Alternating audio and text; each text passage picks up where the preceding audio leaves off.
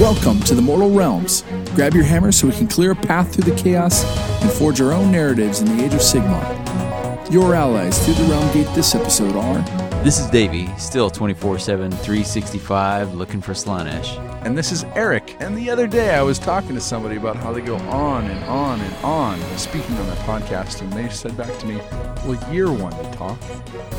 This episode, we're going to be celebrating our 1 year as a podcast and reflect over the past year on what was great, what was not so great, and mostly taking questions that the community has given to us to field our topics, because we've got no story today. Right. No books. The story of us, really. I think I need new theme music for this. And we're going to be taking that, and we're also going to be looking forward. What do we think Games Workshop's going to be doing in the next year? What do we think the community is going to be doing in the next year? And what are we going to be doing in the next year? And excited to share this with you.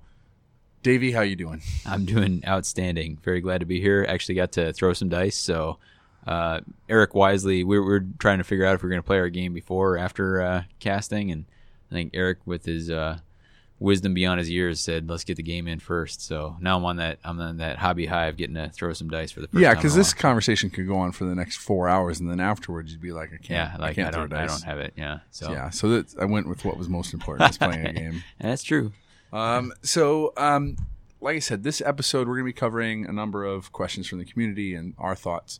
This is our year one reflection. Lots of podcasts and blogs have done this. We're not doing anything new. We're not necessarily, I can't guarantee that we're adding any insights or information that is anywhere near as important as what other people have contributed. Mm-hmm. Can't make that guarantee. I can, yeah. Okay, Davey's going to contribute. I'm going to fail that role. But we're breaking out of our normal structure. We were like, so our structure is something that's been a part of the Mortal Realms. It's been very intentional. Mm-hmm. And I'll there's a couple of podcasts obviously that helped kind of shape some of that. Podcasts that we had a ton of podcasts that we used to love, and maybe we can take a minute to talk through some of those ones that we love, we miss, and that sort of thing. But obviously the big three for me were the independent characters, Heel and Hammer, and the Dimensional Cascade crew. Yeah. And those three had such a good structure to them. They had pushed themselves to have a high quality.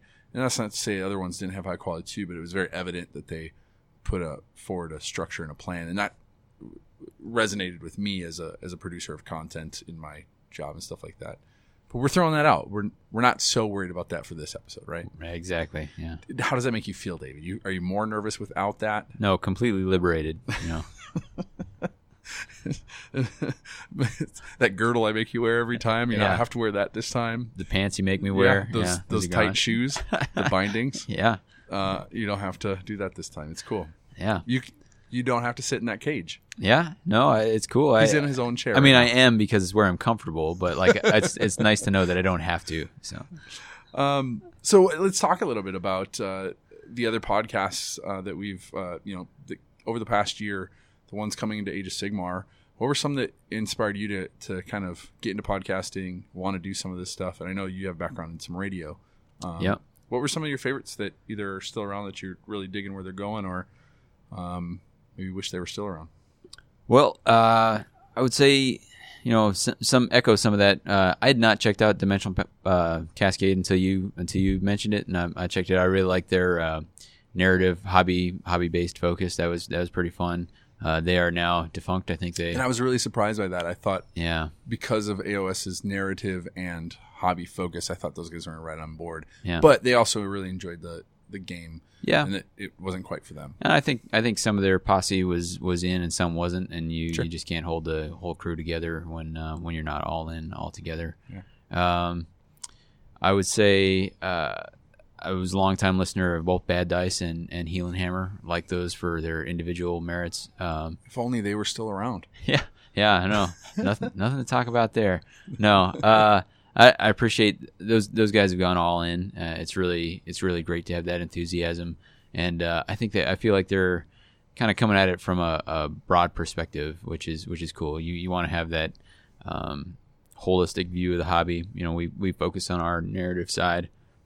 You got Facehammer looking at the tactical side. And I'm not exactly sure what's happened with Bravery 1, but man, I shed many tears laughing at that. I really got a kick out of that. Yeah. So I agree. I tried to calculate to see if so we'd only put out we put out 12 episodes so far, 2 minisodes and 10 regulars. Mm-hmm. And I tried to calculate if our 3 hours per episode or 2 hours put us in any kind of ballpark of content creation to some of the others, and no, it doesn't. Yeah. Facehammer, I think, has over 100 hours of content over the last year. Banana Town. All right, cool. I think we got up into 30, 40. Yeah. Not quite that, but that's all right. Quality, not quantity. No, not at all. So I'll give a shout out to Skull Bros. Yes, was a one that we listened to. I remember meeting those guys for the first time at Merry Mayhem, and like a really cool guy that I am, I was like, you know what? I really love your guys' intro.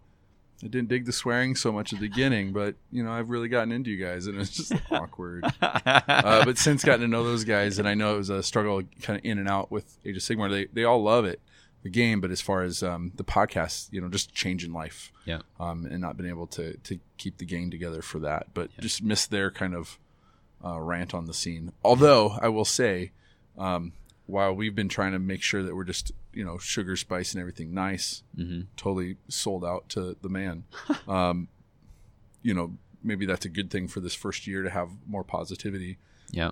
But as the years, upcoming years, I'm sure there's gonna be more critique and more, just taking more of a either kind of that sarcastic jabbing at the at Games Workshop and that sort of stuff, bringing that back into the community, I'm sure will happen more too. Yeah, sure. There's some room for that. When we got started, there was so much uncertainty and podcasts, falling off the edge of the cliff and stopping their coverage. And in this past year, we're talking about what we've enjoyed. You got Tales of Sigmar, another. If we try to list them all off, we're gonna fail. Yeah, so a new one came out, Battle Shock. Yeah, that was actually one of the titles we considered before going to Mortal Realms. Yeah. Eric said it sounded too. I was like, I got an awesome name. It's Battle Shock, and Eric's like, it's too aggressive. Get away with your garbage. So, yeah. No, but so it's so I'll say first, it's been really cool, kind of becoming a part of the podcast, part of the community. Yeah. Trying to bridge some of the gap with the YouTube community. So Vince Venturella. I mean, I put this out there with that Vince Venturella with the Warhammer Weekly and a number of the, Andy 2D6 has a pretty fun kind of environment and atmosphere for his show. And then I know MC1 Gamer, a few of those, just put a couple of shout outs there. And then from the podcast, or not podcast, the blogging side and the content side, we'll do some shout outs as we go through. We asked for some questions and some topics, and in return, we're going to tell you who these people are that asked that. So we'll be promoting some of their stuff. We've very loosely grouped these questions roughly in our phase segments. So what you're saying is that even though we did away with all of our structure, that there's still structure. There's still structure. Yeah, we would be lost without it. So here's the first question, and this one's going to come from Vince Venturella, and if you follow on Twitter, this is at Warhammer Weekly. Yeah. And his YouTube channel is Vince Venturella.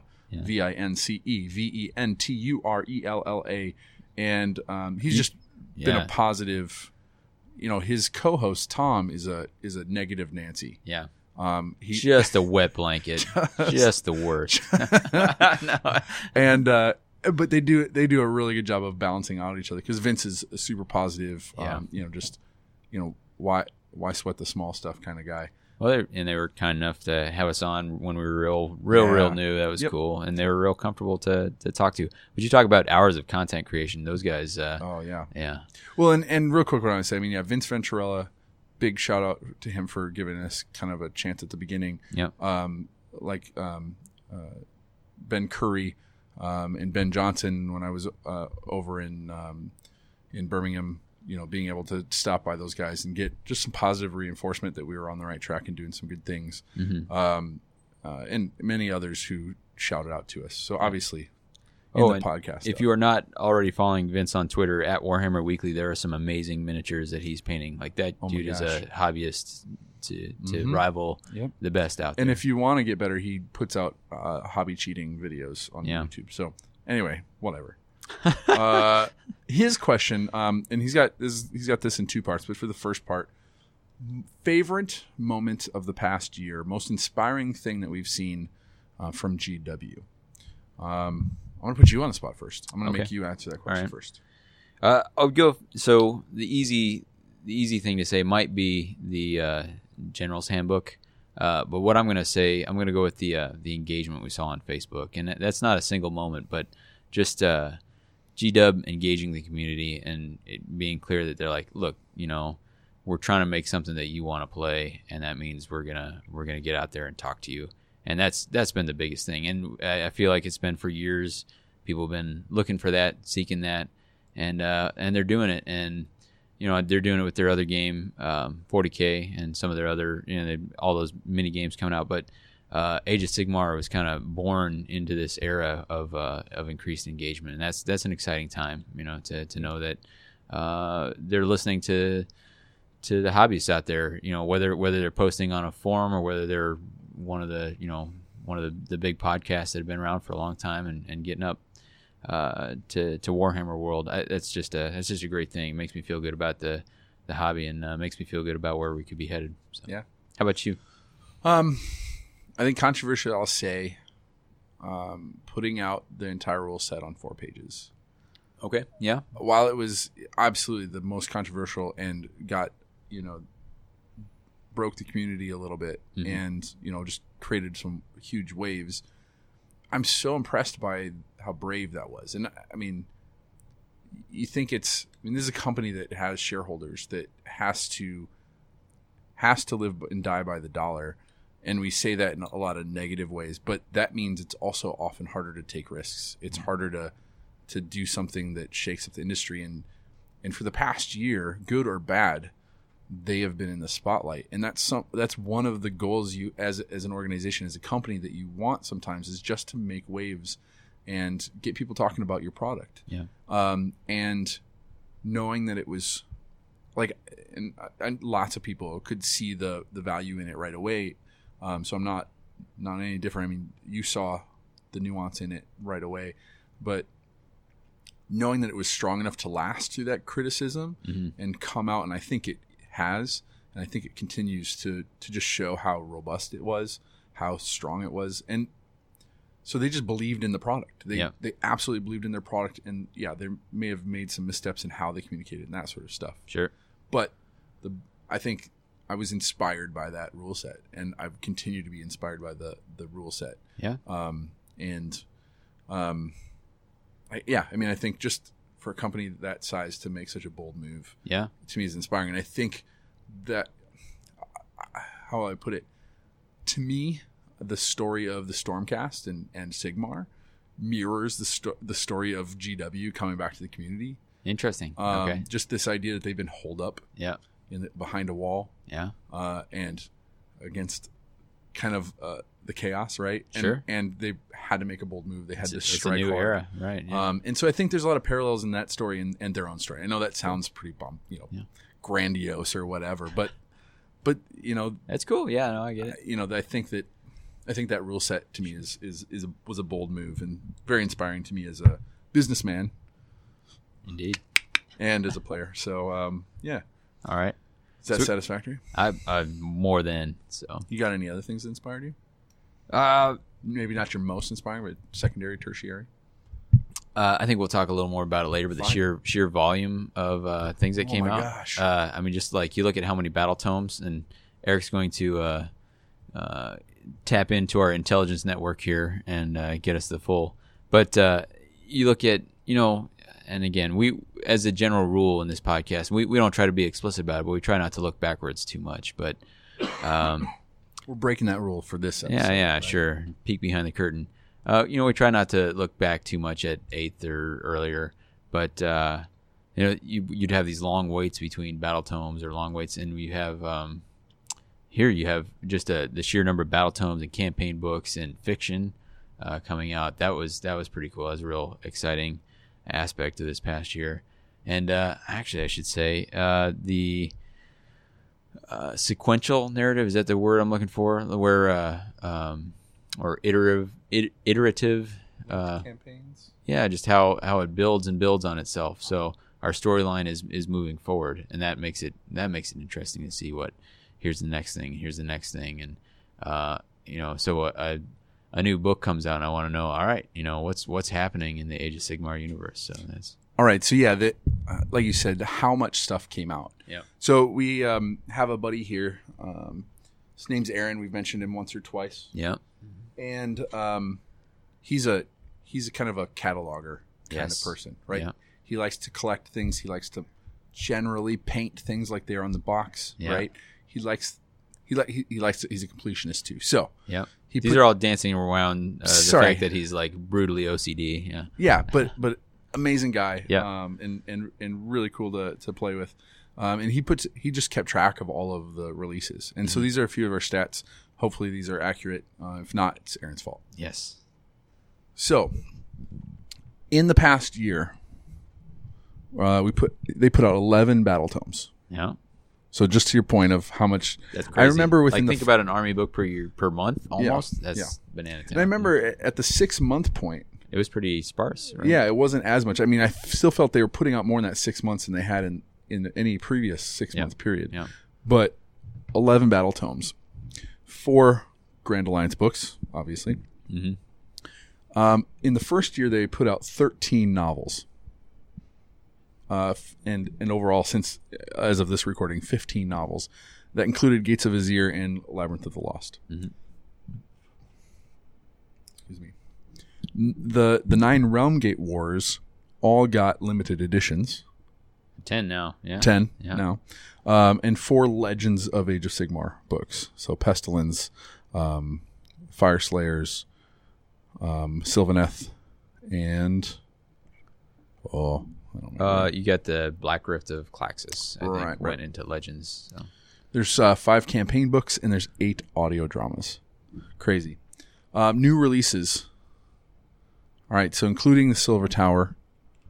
These are just weird stats, so I'm just going to ramble off. 9 wizards, 6 priests, 7 if you count the second slaughter priest. Right, 4 totems. He's rad.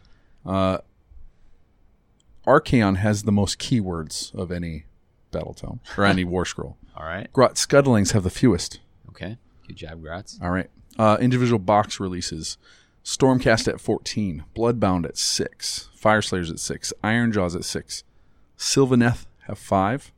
It felt like that was a bigger release, but not as big as Ironjaws. I mean, it went into the dual kits and such. Sure. They got some more play out of that. Yeah. Everchosen at 3. Corn Demons at 1 with Scarbrand. All right.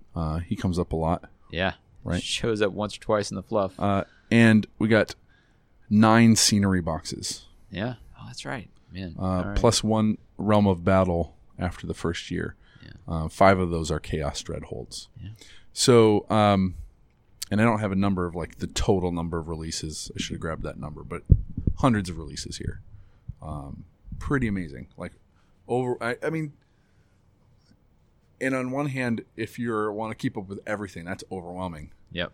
But a lot of the concern early on, or people wanted was, and even still, they're like, well, what's happening with the elves? That sort of stuff. Getting out all the information isn't necessarily what was going to happen, but they got out a lot of information. Yep. All right. So I think we'll move on to some of our phase-centric questions. And again, these are just kind of roughly thrown in there. We got, for our community phase associated questions, we've got one coming in from Ben Curry, a man who needs no introduction. Wait, what?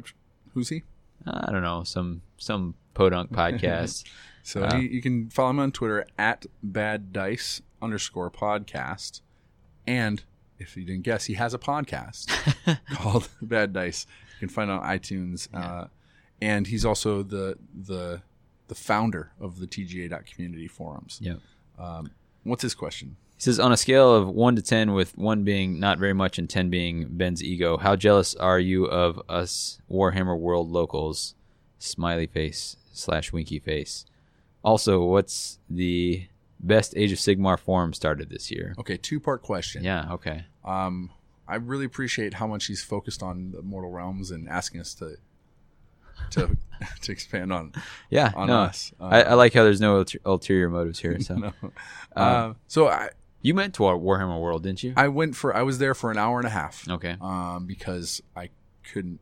My train skills, my cell phone, I was catching a cold. It was kind of a bad day. Okay, so I'm gonna pitch this one to you though. So, all right, on a scale of 1 to, Warhammer World's really cool. And I think, it would be cool to be able to go there anytime you wanted to. Mm-hmm. So that brings me up to maybe a 4 on the jealousy scale, right? So just being able to go, but it can get old just in and of itself, right? Just going over and over and over. But so it's a 4. All right. Then though, it becomes a magnet for a lot of the community, right? Sure. Especially in the UK. So everybody's going to come around there at some point in time. Okay. Right. So for me, that brings it up to maybe a 6, a 7. Okay. Okay. So I'm going to put it at 7. Ben Curry's nearby. I'm going to drop that back down to 6. But Ben Johnson's there, so that's popping it back up to 8. Nice. Okay. Okay. I'm not often that starstruck. I really enjoyed being there. I definitely, if I was around, I'd go again. So I'll put it like an 8 or 9. Okay. Like, I'm not too much of a jealous type. I'm not going to go like, that's pretty jealous though. 8 or 9. Because if I were there, that would bump it up to a 10. Okay. Because I like wherever I'm at. Yeah. If Davey was there, it was a 10. Yeah, if you were also there, it'd be easy. a 10. Yeah. But if you weren't there, it couldn't go higher than a 9. Yeah, Ben, how jealous are you that you don't get to come out and play with me? Yeah. Yeah. So you can answer that in reverse your next tweet. Yeah, throw that out. How jealous are you that you don't get a red Zeke? How about you? Jealous? Are you a jealous person? Yeah, so I've never been in the G-Dub hobby since 95. So yeah, I've only been in a couple of years and I got to go. Yeah, an appalling 21 years. That's pretty gross. Anyway, pretty jealous. I'll back you up on that 8 or 9. That seems pretty cool. Seems pretty fun. So. Well, and I think the community right now with Age of Sigmar is more appealing than it's ever been, and Ben Curry and Ben Johnson done a great job of building up the Derby War Games group, and bar none, there's so much energy over there that'd be really cool to tap into. Yeah. Second part of that question: best forum that got started. Those Facebook ones are pretty good. What do you think? And Stronghold, the Stronghold. Have you seen that? Those guys are all full court. It's all destruction, but they run a loose ship. I mean, tight ship. Right? It's a destroyed ship. What's good? What's better? What's better for destruction? All right. But I can't. Nothing else comes to mind. So, is there? We think some will come back to. Yeah, we'll come back to that one. Vince also had another question besides his favorite moment of the year. He had specifically with the community. So he asked us from GW, but he also wants to know from the independent side of things. What was the most inspiring thing? Eric, go. Okay. Gosh darn it! I'm amazed by how much community created content there was, whether it be scenarios, and I think we'll shout out a couple more as we get field questions from them. But I'll shout out specifically again Alex Nygaard with the the End Times, took all the End Times stuff and brought it into AOS. I haven't been able to get into it yet, but just like the idea of it makes me happy. Yeah. Right. And I think the biggest, and we've done some stuff with, is the Mangle miniatures. Tyler Mangle, besides being a great painter, is just, I think he's been called, the Undying King, right? Right. Because he will not let the Tomb Kings die in Age of Sigmar. As much as they've been tombed, he's not going to let that happen. And with that kind of support, I don't see why. I mean, half of my undead army is Tomb Kings. Yeah. And so I'm happy that he's got kind of, So I think in general, the biggest thing in general is just how much people have been inspired by the setting and the openness, like just Games Workshop, not just saying make it your own, but creating the environment for you to really feel like you can make it your own. Yeah. That has inspired the community to create whatever they want to create. And so that's been cool. And then I think Tyler's is the kind of pinnacle of that kind of expression. Yeah, just brought all the pieces of it together. The creative ability, the passion for a particular niche, and just finding a way to let that openness of AOS, finding a way to speak and find his spot in that. So, I know we've talked about him before, but that'd be up there. Yeah. The Holy Hammer stuff from 8th edition, the Holy Hammers doing Holy Wars and Holy Havoc, broke the mold of 8th. Yeah. But it's come into its own in Age of Sigmar. Yeah. And really inspired by what Steve and that crew is doing. And then also, with us sponsoring Raw, it's not because there's any money to be had or this isn't endorsements. Like this is just something we wish we could be a part of if we were there. Yeah. And just to say, hey, we're going to create something totally different.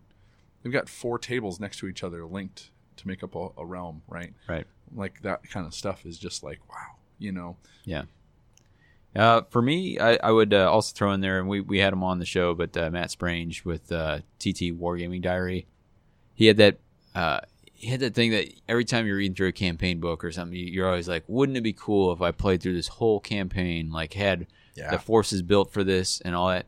And he went out and did it, right? I mean, he took that thing where like ever since I was a kid and reading through books, like, oh man, I wish I could make all the armies that are in this book and then play it. He just did it, So, kudos to him there. Yeah. So I think we're both like, just the anytime anybody's gone and they've created or taken action to a big degree and shared it, right? Been inspired to share it with the rest of us. That's been really cool. So that's the look back. Vince also asked us to take a look ahead. He says, what's your hope for the community in year 2? One thing you would love to see happen in the community in year 2. So one of the things that I've talked about, I don't know if I've talked about this much on anything. I mean, you and I have talked about briefly. One of the things that I think has been really cool about the last year in nerddom in general is the resurgence of role-playing games, specifically Dungeons and Dragons from Wizards of the Coast. The Monty Cook Games, the Numenera, has done a ton of Kickstarters, and the community around that just is crazy. And I think there's a lot of synergies in the wacky stuff that's from that RPG. Anyway, the point is that there's a big resurgence in this narrative, like get your friends together, tell stories together. Yeah.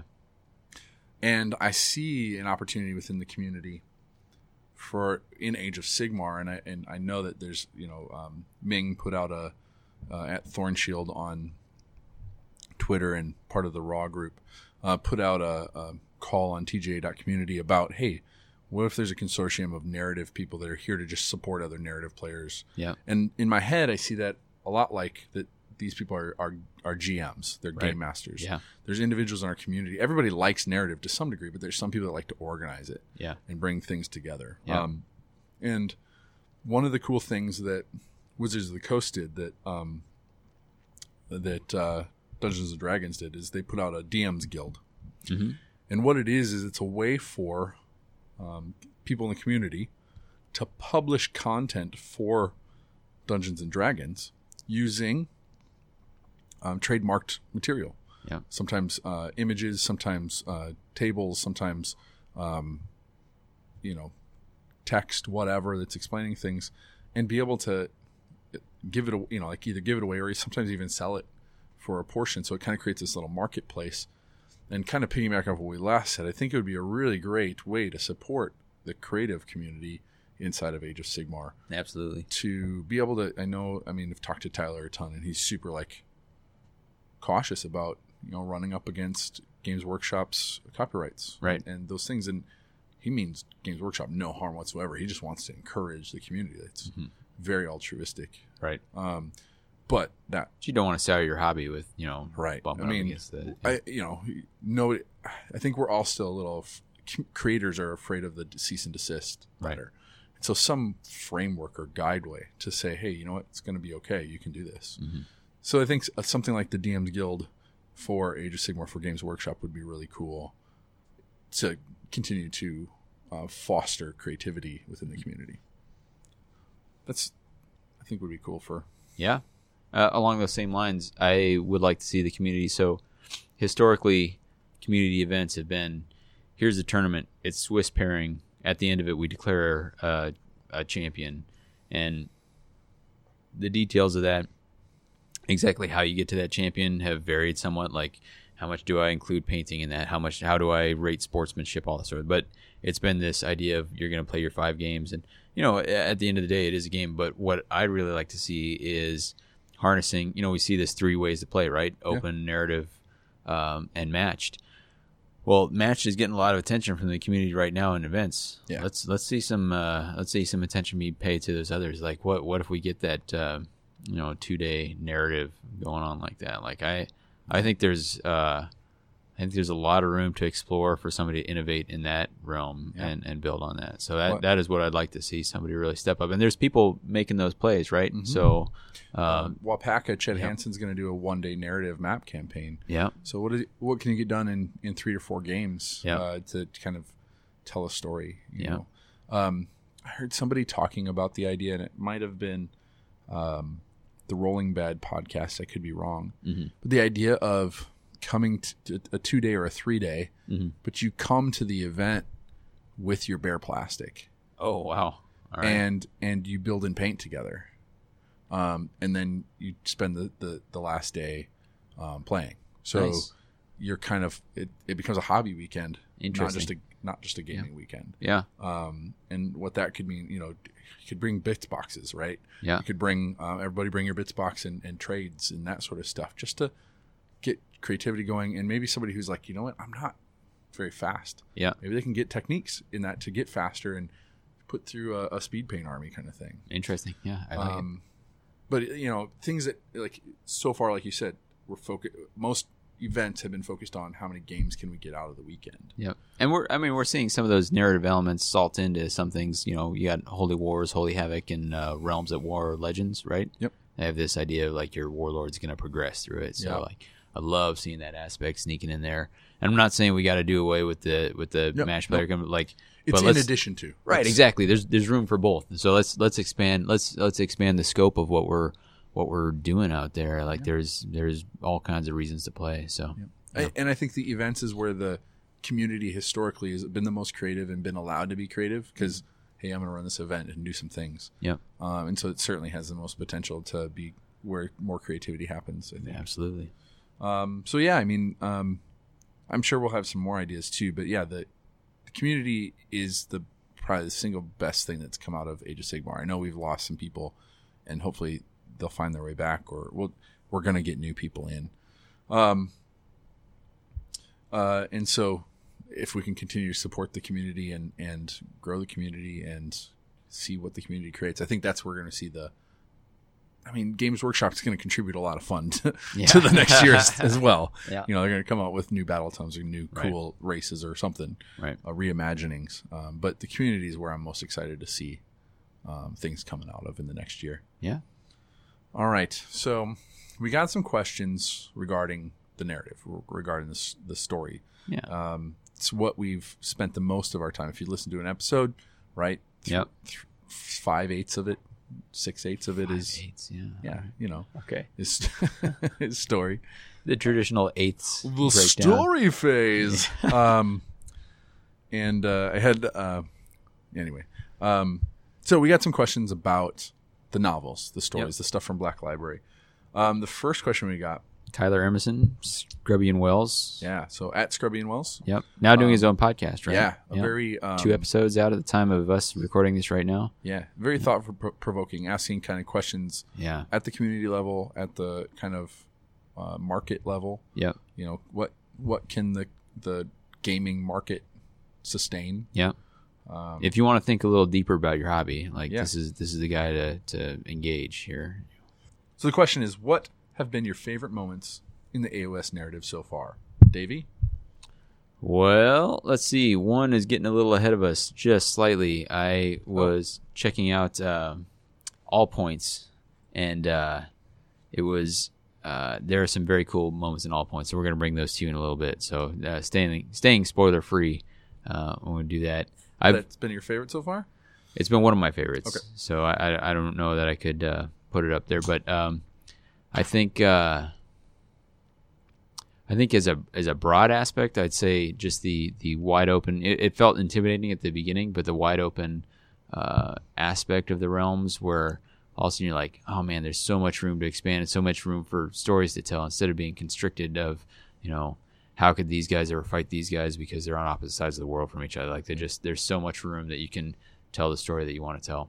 But to get more specific, I guess I'd say Archaon being, I've said this before, he's a big bad that plays the role of the big bad, right? Like he's a scary dude and he's good at what he does, instead of it being like, bad guys lost again, or comical. Like it feels like something's at risk when he's on the field. Like he's a mover and a shaker, and you don't always get that. Sometimes you get like, this guy is so dangerous, but he loses every time, in some other narratives, and he hasn't been that. Like it's a cool thing, how he's been this source of of an antagonist that you can believe is a worthy antagonist, I guess. So I think that's been a strong, cohesive part of it. Let's do it back and forth. All right, you go. say one and then I'll say one. All right, go. Because then we can.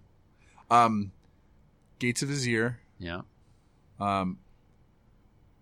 The Stormcast touching down for the very first time. Now that we've gone through, like, that feels more momentous. Yep. And then piggybacking on that, Vandus kneeling down, taking off his helmet to Kalia. Is their name Kalia, the human? Our first glimpse of like the setting of like human disparity, right? And like I know people have been asking over and over what's inside those suits, but we learn it in the first book. Yeah, they're people. Yeah. They're immortal, but they're people. They're huge. Yeah. But this face to face, and like that the humans are what they're there for. Mm-hmm.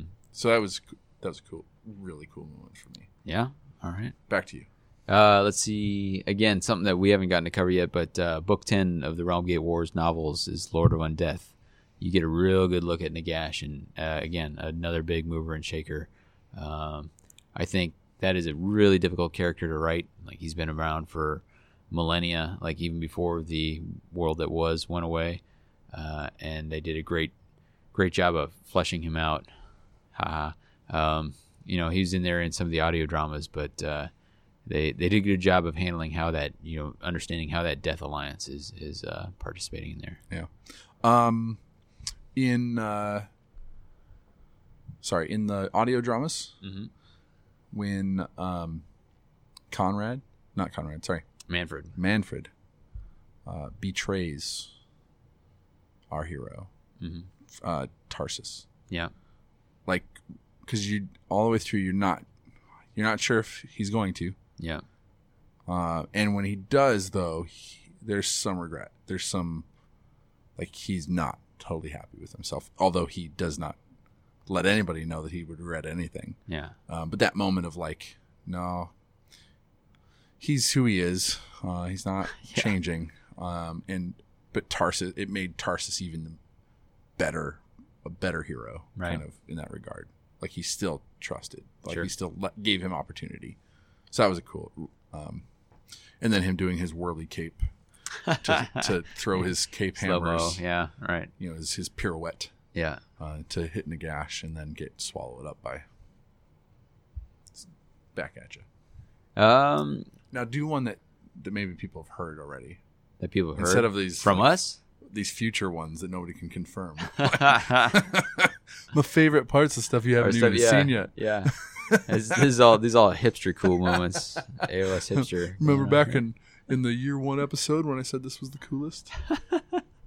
Well, let me roll that over then. I would say just some of the images of you're talking about background. It's not just the words, right? But it's the paintings or the artwork that they put in the books. Like, there is some spectacular artwork, and especially for me, it's the landscapes that they put out. Like, establishing, like, hey, look, this is a fantastical world. Like, we got waterfalls of molten metal falling from a floating island onto another floating island, and that's heated by a dragon. Yeah, like, the realms have been an amazing character. Yeah, exactly. Each of the realms, not even realms, but even like just different locations. Right. And how they just like toss out, like, throwaway names. Yeah.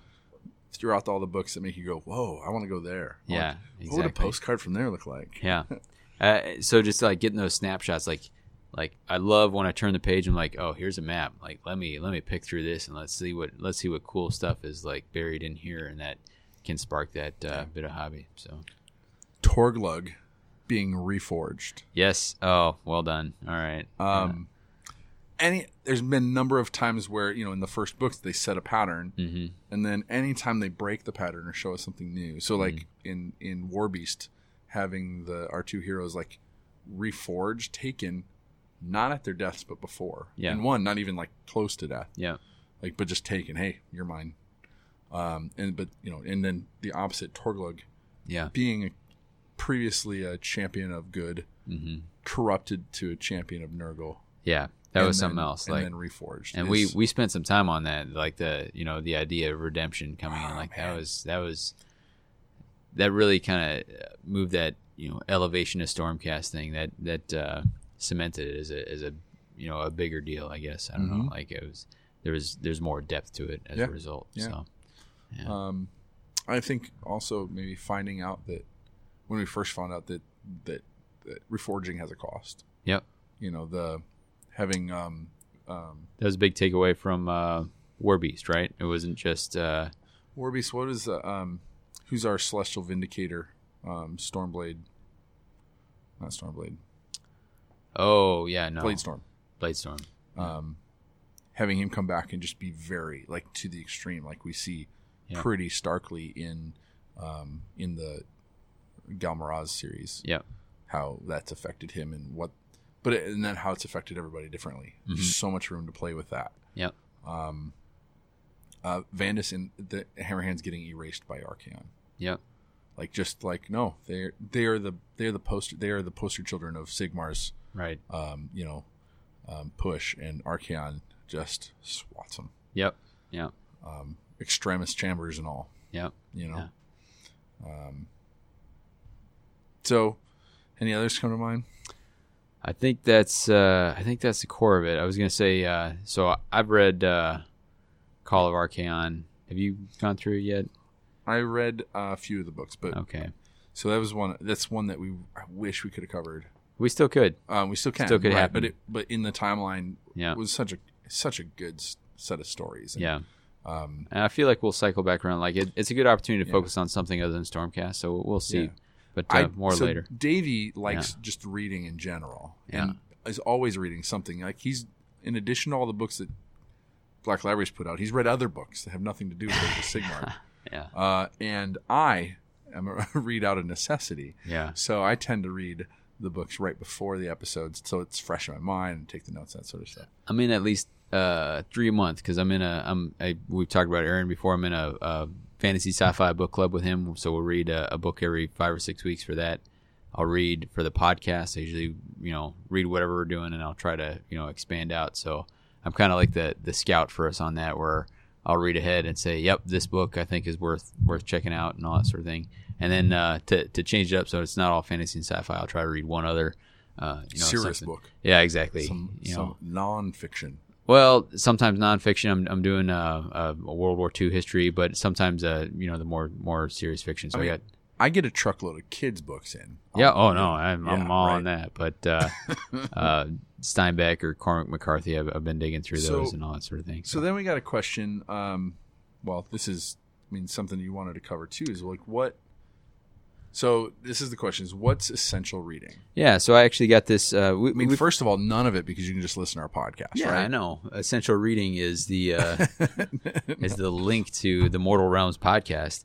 No, we had a local fella runs one of the stores, and he's fella.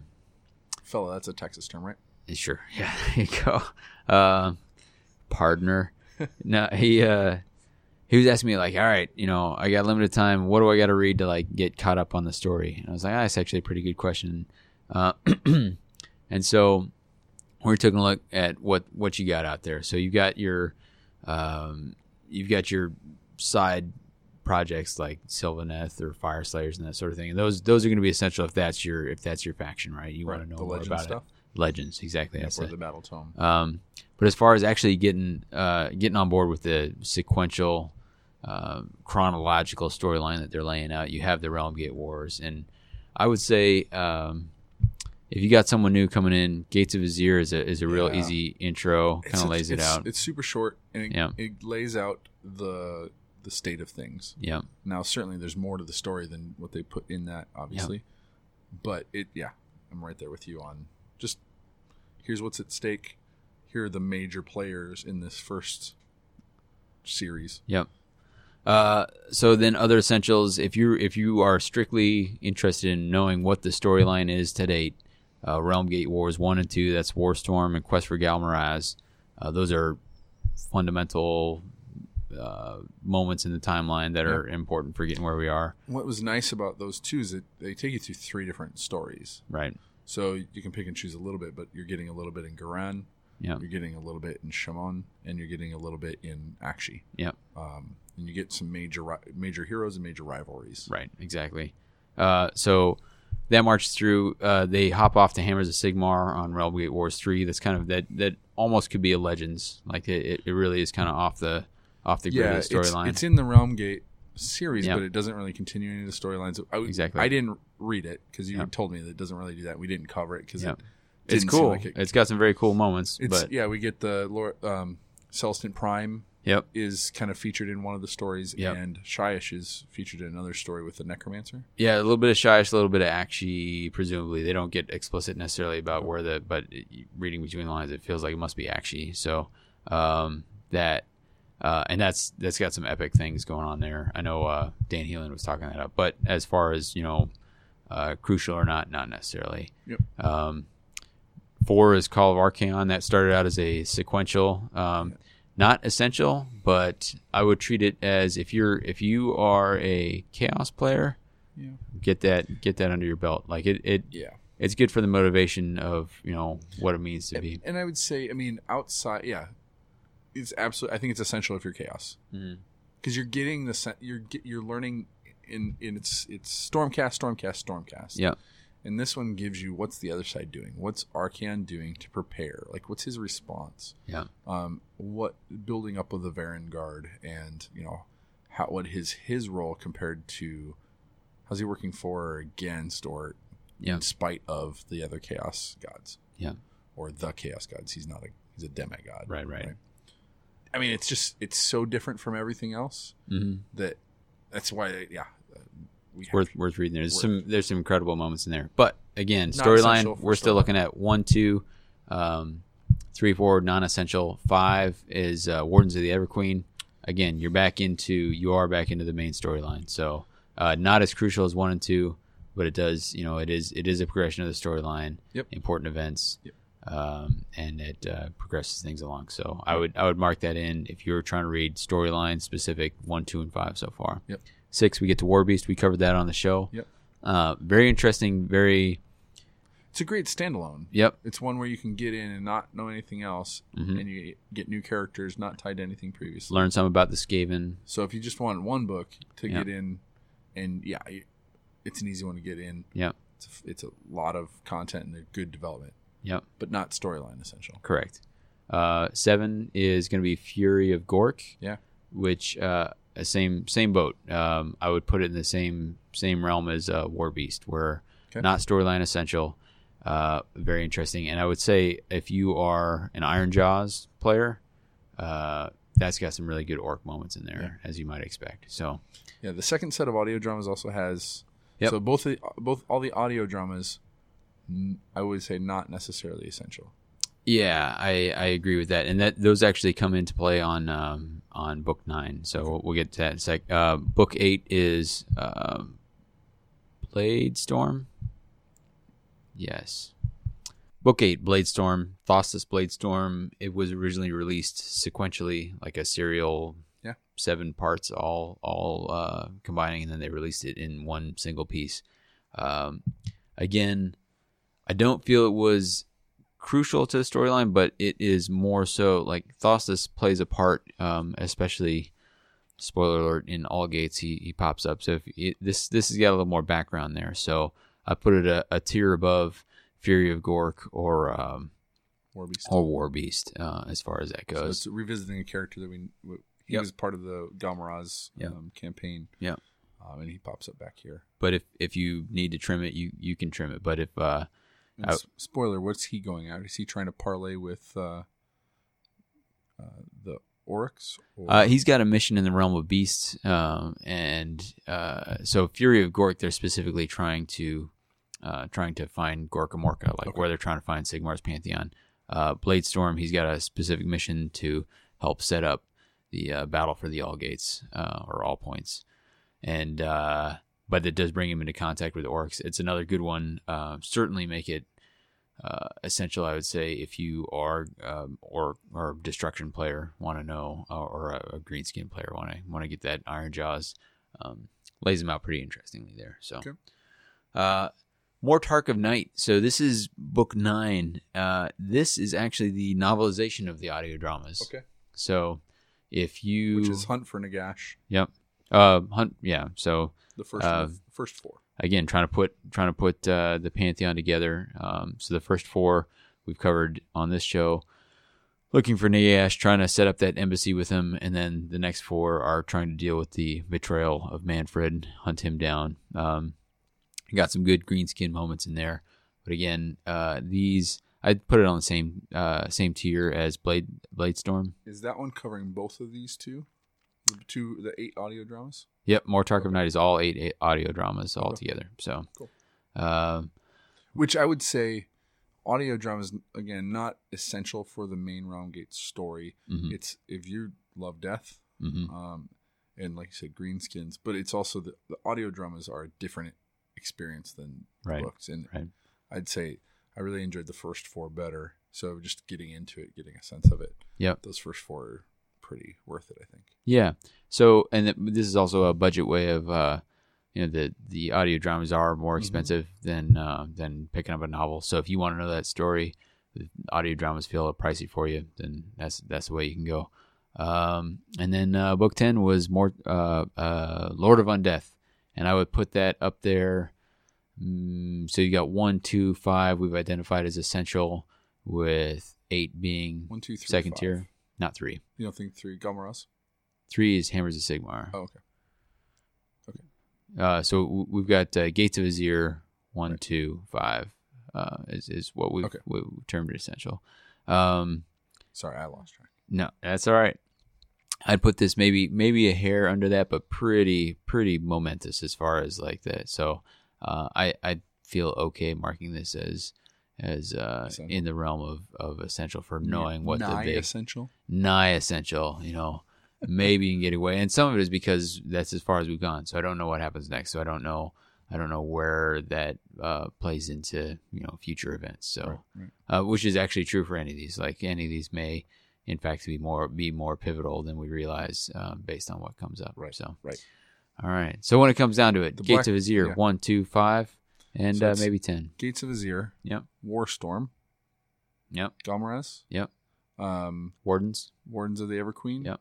And then right underneath there, Lord of Undeath. Right. Okay.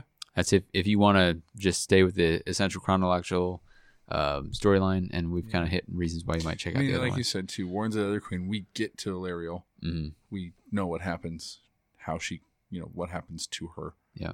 The other one's iffy. Like we haven't won them over yet, or haven't found Gorkamork, haven't parlayed with Nagash until maybe Lord of Undeath. Yeah, and this is all hand in hand with the 4 campaign books. Like those are definitely laying it out. So would you say the 4 campaign books are essential for a story? I mean, we're like the first 2.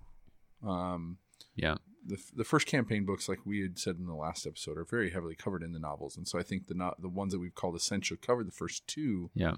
And even Balance of Power, which is the 3rd one, heavily in Wardens of the Everqueen. Right. So I feel like you can get Wardens of the Everqueen is more essential maybe than that. But then we've gotten to Godbeast and All Gates. Godbeast and All Gates are off the grid as far as there's no overlap with novel. Almost no. So really like a 5% overlap. Those have been essential. It's just looking for story if you want to know what's going on. Yep. Those are kind of essential. I'd agree with that assessment. Getting into the story. Yep. Certainly, if you just read all of the campaign books, you're going to get a good sense of the story. Yep. But yeah, so. All right. That's your essential reading. Thanks, Davey. Sure. We got one more in the story phase. This is from David Griffin. He's at Nash of Sigmar. And he's the winner of Adepticon. Yeah, no big deal. The tournament there. Yeah. So he's a Adepticon champ. He's our U.S. champ. And the question is Scarbrand the pop-up ad of Age of Sigmar? It seems like he's always appearing right where you don't want him. He does get around a lot for a guy who can't actually fly. He's getting sucked through portals and there you got the Corn Express. Yeah, right, where he hits you and you end up somewhere. Yeah, he just throws you wherever he wants you. Yeah. Is he like? Yeah, for Corn, Corgus Cole's been for the Bloodbound has been the kind of the strongest character, and second to that, I guess Scarbrand has shown up a lot. Yeah, I would argue. I think Scarbrand may make more appearances at this stage, and he's got a really interesting story again in that dichotomy of, in one of the Call of Archeon, Corn followers has a similar bent. Oh yeah, Scarbrand challenged. Yeah, took a whack at Corn. Didn't go well. Yeah. Didn't work out great when you tried to attack the living hubris body. Much. So he gains his power from Corn, but despises Corn. Mm-hmm. And so it's an interesting character, and he's a beast on the battlefield for sure, right? I haven't actually played him, but he seems fun. Like he's enough to make me want to. If I get my Corn stuff together down the line, I would like to try him out. He looks cool. Yeah. But to David's point, I think they could have used a different Bloodthirster in one or two spots, and but it's cool. It's good to see him, and he's a cool dude. So yeah. Let's see. So our next few questions we thought we'd put into the hero phase. Well, let me ask you this question before we get there. Yeah. I mean, how were you? Did you read a lot of the stories in 8th edition? Were you that into the? I would say that yes, but that was a lot easier back then. And I don't have a count of how many novels, but certainly there was nowhere. If you look at the number of novels released in the past year, that might equal the total output of novels from the entirety of some of the previous editions. Would you say that? I mean, talk about essential reading. Do you feel like getting into the Black Library stuff is key for players in Age of Sigmar, for new players, for people getting to know what this is all about? I think it depends on how you're coming at the hobby. Like I would say, if you're coming at it from the Facehammer angle, where you're like, I want to get a tournament list, I'm going to do that match play. Let me play with points, and that's cool. That's fun. I've done that thing. Then no, not really. But if you want to build a story, build a narrative, they're great ways of kind of sparking your imagination. Whether it's you're reading through those timelines in the campaign books or one of the battle tomes. Yeah. Or just getting the novels. So we did get one more question for this story phase, and this question is from Alex Nygaard, and he, as I mentioned before, he put together a battle tome for the end times. So he took each of the scenarios and some of the other content in there, and created some times of war and stuff, and created playable Age of Sigmar scenarios and a campaign, and you can. So a lot of really cool things there. And he asked the question, are we where we want to be with the fluff? Do we have enough breadth and depth of fluff that we want? And he points to some complaining early on about kind of the quality of the fluff, the stories and that sort of stuff. And so I guess one question is, per what I was just asking you, is this storytelling up to snuff? I know you're reading other things too. You have points of reference beyond this, which brings your value up greatly for this podcast. Okay. So the first part of that question is the writing good enough? I think it's good. I mean, I think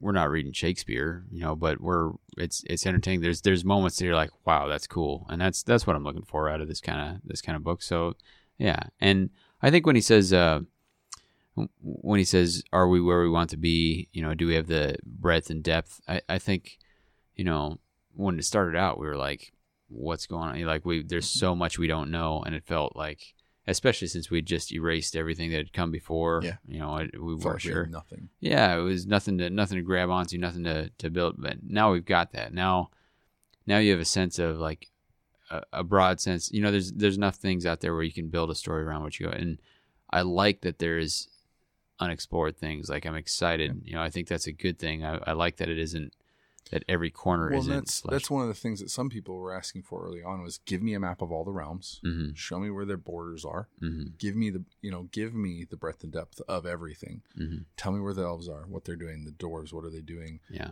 But it's an essential storytelling, mechanic to leave some things unknown. Mm-hmm. And in the same way that the Stormcast and the Bloodbound have been the Bloodbound and I think Nurgle have been the as opposed to, on opposite sides of the Stormcast and the Sylvaneth. Yeah. Those have been the protagonists and the antagonists. Yeah. For this Realm Gate Yeah. Wars. Yeah. Upcoming, we're going to see a switch. Yeah. Right. It won't be these characters, but in order to have another kind of epic storyline, we've got to save some things. Right. And so I think, having read through what we've read through, I feel like we've got, we haven't gotten to the realm of light. We haven't gotten to the realm of shadow. Yeah. And we haven't really gone to Azir too much. Yeah. But maybe, I'm sure. We have a little more details about that, but I think Sure. we're going to be there. I think Archaon wants yeah. to slam into there. Yeah. Right. Skaven have been there, right? Yep, Yeah. yep. So there's still room for this to grow, and that's the point of this. The world they've set up is they need room to keep going. Yeah. And so I would say on the question of like, do we have enough? I would say I think we have enough to tell good stories and to create good armies from some things. Yeah, there's still holes. Yep. But I think that gives us something to look forward to next year. Mm-hmm. What's the next campaign going to be? And I'm almost certain it's going to involve Slaanesh. Yep. Davies. Yeah. What's going on? Yeah. Oh, absolutely. The Slaanesh elves, and the elves. Those got to tie together. and the dwarves. Yeah, they may not Steamhead. tie within that storyline, but we need to know what happens because we've got a sense of what happened to the followers of Grimnir, but what about Grungni? Like he's still missing, so that's a question mark there. So yeah, I think we've got enough. I think that there's plenty more to explore. Yeah, and make for an exciting second year. Yeah, there's certainly writing that I've loved. Yeah, and some that I've had to get through, but yeah. I don't read as well as Davey, so I'm definitely very few do, my friend. Yeah, I'm definitely one of those slow readers that reads everything in your head. So whatever. All right, moving on to the hero phase. Yeah, so we got this one comes in from Charles Moore. He's at ODIAMH, and he's asking us, how will the growth in the community affect the scene? Do new players feel welcome by those of us who bought in on day one? Well, some of us bought in day one. Yeah. No. So this is any community that's growing deals with this. Yeah. So first of all, if you're dealing with this, it's a good sign because you're growing. Right. Right. So it's a positive, and we've got to embrace it. And old guard versus new guard, right? It's people who've been around for a while versus people that are just trying to figure things out, asking. And I'd say that where you can see it evident. You go to Facebook pages and you got somebody posting, "Hey, what does anybody think about this rule? Can we do it this way?" Where maybe the FAQ's already answered it, but they haven't found the FAQ yet, or it's a philosophical conversation that's already been had in the community somewhere. Yeah. About hey, are Tomb Kings still viable, or whatever, and opinions abound. So I think the first piece is don't assume everybody's caught up. Right. First thing, don't assume that anybody who's coming to your gaming club or when you're seeing them online asking a question, Twitter, TGA, wherever, that they've read any other post on that forum before. Yeah. To know where it's at. So, and I think that that takes patience, is just saying, hey, here's where you go to find out more information. What other things are going to help that like new players feel welcome? I think one of the things, I think the General's Handbook actually creates some positives and some negatives for the community coming in. One, you've got a bunch of people that have been struggling for the last year, not struggling in a negative way, but like working at it to like find out the benefits of open play, right? Again, that creativity, that fill in the gaps, give me a blank canvas and I'll paint a picture kind of thing. Yeah. And you've got a lot of new people coming in that are going to be focused on points. Like you said, match play is a focus. Yeah. And that can be like people might have concerns that, hey, is the whole scene going to go to match play? Right. And one of the things that happened quickly with points is people are, it went from, hey, every unit has value to this unit is overcosted and I'll never put this in my list. Right. Exactly. And so you start disparaging the value of kits or value on the battlefield versus aesthetics and those kinds of debates. Yeah. And even those people that are number crunching and like doing that kind of stuff, like that's their hobby. Yeah. Right. I think what the positive of the General's Handbook is that it highlights 3 ways to play. Yep. Absolutely. But there's so many ways to play and to make this part of your hobby. Yeah. I mean, people complaining and trying to compare like which units are the crappiest or the most broken. That's their hobby. Like that's how they want to engage in it. Right. Positives. Like, so I think on one hand, we've just got to be open to celebrating each other's way of playing or just identifying it and being okay with it. Mm-hmm. Now I have some concerns. Like whenever you start the word filthy, broken, those things happen. Like I've talked about before, like the stigma on ogres in our local meta in 8th ed made me enjoy playing them less. Yeah. So when people start using the word filth and the word broken, the word auto include or whatever, right, without context, right, without saying, well, in this situation they're good, in this situation they're bad, like it makes it hard for people to play the game they want to play. Right. So I mean, I don't want to get on a soapbox too much and say, hey, watch your language, but don't swing around those words lightly. Don't just because you especially I would say those of us that have some voice or some people listen to, I'm sure, when Facehammer says, oh, these guys are broken, a lot of people listen to that. Yeah. And that's not to say that, with great power comes great responsibility, because, they're kind of like Spider-Man, right? But, like those words have impact on the community. So, I think that how we interact with new players coming in and being open to that is important. Yeah. I mean, when you look at the core of this question, right?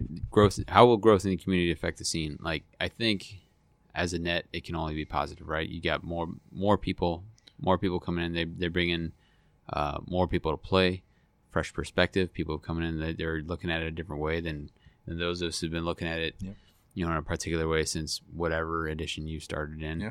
Like it's only good having more people in your community to play with. There's no bad way about that. And so, bottom line is be open to what those new folks are bringing, and make sure you bring them online, because it's only going to be good for you and your local community and the community, the bigger community, the global community in general. So it's the positives of it are in equal measure to how we, as who've been here for a while, or maybe like you said, bought in day one, it's a direct correlation to how well we accept and include and support new players coming in. Yeah. Positivity. So you've this next one you've touched a little bit on your last answer here. This is from C12, C as in Charlie 12, on the TGA community. He asked, what do you think would make the game suffer in terms of rules, fluff, or release, / quotes squatting? So if something was removed, what's your biggest fear for AOS? And you talked some about that negative. And for me, it's concern for stagnation, right? Like that's I felt like we were getting some there. I know when I was playing down in Austin, Texas, showing up there, and that I felt like that community had somewhat stagnated in particular. Like the only way you play is 2,500 points, I came in and I was coming from a different community, so I asked, do you guys play open list or closed list? And the answer I got from the first guy I met was, there's no such thing as closed list. I was like, well, I was playing in a different state, and I can tell you there is such a thing as a closed list. There's what you want it to be, but they just got so locked in. And so, again, one thing I like about the General's Handbook is that it wasn't, here are points.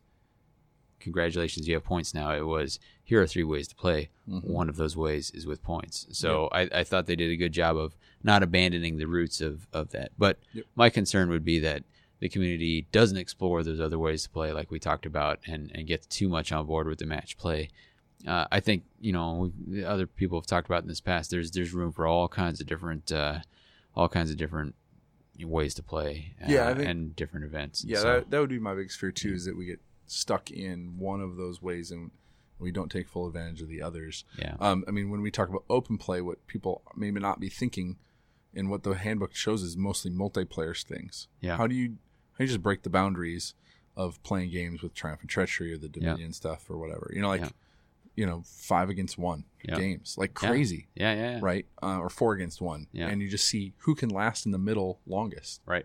It's just a different way of thinking about it. It's, and so, I think the biggest fear, and I think the community's felt that, is like, what if match play takes over? What if our events are only match play hardcore events?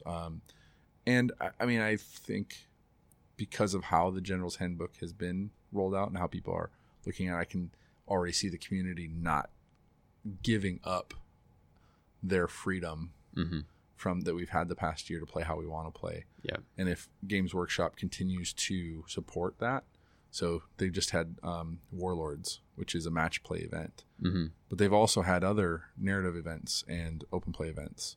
And so if they continue to kind of support that, I think we shouldn't have any fears. And I know that you and I are, and people we play with, are committed to narrative play. And right. Again, why we're supporting and talking a lot about Raw and Havoc is because we're going to fight for the type of game we want to play. Yeah, absolutely. Even if it means murdering people. Yeah. Well, no holds barred. Let's look at some of the hobby phase questions we got here. Hobby phase. Tyler Mangle again. He's asking. That guy. Won't ever shut up. Which of the squatted armies / units / miniatures were you most sad to see go? Which squatting was most deserved? I should mention, I presume most people can, Google this. Squatting is a term that goes back to original 40K. There were squats who were basically space dwarves, and they dwindled, and finally at some point in one of the editions they just ceased to exist. I've been using the term tombed. Oh, tombed. For the Tomb Kings. Yeah. That they've been Take entombed. that, Mangle. He's heard me joke about that. And for the Bretonnians, they've been laked. Laked? Oh, thrown back in the lake. lake. Oh, man, so creative. All right. Well, how about you? Let's go with armies, units, or miniatures. So, this is complicated because armies is one thing, but miniatures is another because we've lost some miniatures. So armies, I guess, let me pose a question another way. If of the armies that have been tombed or squatted or whatever, we've got the Bretonnians. Yeah. We've got the Tomb Kings. Yeah. I'm not sure if some of the ogre stuff. Not really. I think most we maintain most of the ogres. Yeah. Has anything else? Some of the Empire stuff could go. Yeah, it doesn't exist as an Empire army anymore. It's called different things, but most of that still exists. I guess I'll pose the question: is if you could right now of those, which one would you be most likely to build an army of? Absolutely, Tomb Kings, and to some extent, this is because of all the work that Mangle has done on this. But I feel like they have the easiest fit into Age of Sigmar. Like that, it makes the most sense for them to slot in with his Endless Desert. That being said, there's plenty of room for Bretonnians. We've talked about that. Some of the background, you're like, these guys sound like Bretonnians. Like it works. Yeah, the War Beast. The Silverhand. His kingdom looked like a conglomeration of men from different. Right, but I will say as someone who played and was interested in Bretonnians for quite some time, enjoyed games against them. Bottom line, they were an army that they were cool, but maybe not all that distinct from from historicals, right? Like you can get knights, you can get men at arms from somewhere else. So, if I had to pick somebody as most deserved, as this question is, putting a gun to our head and making us choose, I guess I would say Bretonnians. And that's no slight to the Bretonnian players out there. I think there's some cool stuff with them. But and I've got a few of the Bretonnian stuff to do with my undead. Yeah, the kits are terrible. I mean, I just don't think... Well, they're old, right? I mean, they just haven't been updated. They haven't been forever. updated. And that's, I mean, so if they haven't been committed to for a while, they haven't gotten love for a while. And so I think it's all right. And I think that there's room for reimagining. There's the most room for reimagining with the Bretts. Mm-hmm. So I think it's okay. Mm-hmm. But I would be the same. Tomb Kings. Half my undead army is Tomb Kings. I don't know that I love the Egyptian theme in Age of Sigmar. That's fair. But I think that there was enough. I think some of the newer kits and stuff like that were so unique, like the stalkers, the sepulchral stalkers, those knights, some of those new kits with the Necrosphinx and stuff like that. Yeah, even the War Sphinx. It wasn't like, oh, this is clearly the Great Sphinx of Giza or whatever. Like it wasn't. And when I heard rumors of sphinxes coming out and then see them, they're very much different than you would have expected. So yeah, you were wrong for those rumors. I was, yeah. So I think I missed the Tomb Kings enough, and I think Tyler's been definitely a part of that. Thanks, Tyler. All right, this one is another. We split Alex's question up. Alex Nygaard, End Times Battletome fella. He has a 2-part here. How disappointing were Fire Slayers and Stormcast? How long before you liked them? So let's start with Fire Slayers. And I think there's, maybe the disappointing. Were you disappointed by Fire Slayers? And there's a model and the, Yeah. I've not played them. Talking to Kenny this last episode and seeing some of their performance in Warlords, there's a cool game where they stood in the line and took a hit and only lost like 3 models or 4 models. Nice, yeah. But was I disappointed? Like, would it be cool to see more naked dwarves on the table? Yeah, I think so. Would it be cool to have more naked short men in your life? Is that what you're asking? Yeah. So I mean, I think we're not seeing them enough. So I'd say I'm most disappointed that we're not seeing them enough. I would say stories, the Fireslayer Legends, fantastic. Yeah, I thought that was one of the, and to be fair, I've not read Pestilence or Sylvaneth, so they may be that strong. But I thought that was one of the better for background on, getting some of that culture that people have been asking for. The only thing I was disappointed about them was a little bit of a lack of variety, right? It seemed. And then I think they could have been more fantastical. Like they could have their beards and hair could have been more fire-like. Yeah, I don't know, but I wasn't. At least one character that was just sure. Maybe soon. But maybe soon, maybe more. But what I liked about it is I got the sense that it was, here's this project. We're no longer constrained by like having to make them fill out an entire army book. Let's just do some stuff that we think is cool. Yeah. Let's do this character that we think is cool. Let's do, and so they ended up character heavy, right? Yeah. And it was just because model designers or rules design or however they did it, they said, let's do all the stuff we think is cool, and that's going to be enough. And you can make them standalone, or you can have them allied as part of a grand alliance. So I thought that was, I would say maybe disappointing. That one of the cool things is that the Magmadroth has 3 characters that come with it, which is huge value, it seems like. But it also makes it hard to put in one of those get started. Yeah. Or start collecting. Sure. Yeah. Right? So it would have been cool maybe to have some of those heroes separated out, not have that kit be as kitted out. Have some alternate sculpts, And I think, and then, maybe a little more variety in the army. But no, I mean, like you said, they're dwarves with axes in there. Yeah, I think they're a cool army. I think the reimagining is really cool. Yeah. So not very disappointed. No, I wasn't too bad. I just want to see more of them painted. Yeah. Stormcast, how long before you liked them? I loved them right away. Yeah. You had me at Storm. I mean, the biggest complaint people had, well, obviously they're like, oh, they're Space Marines. Yeah.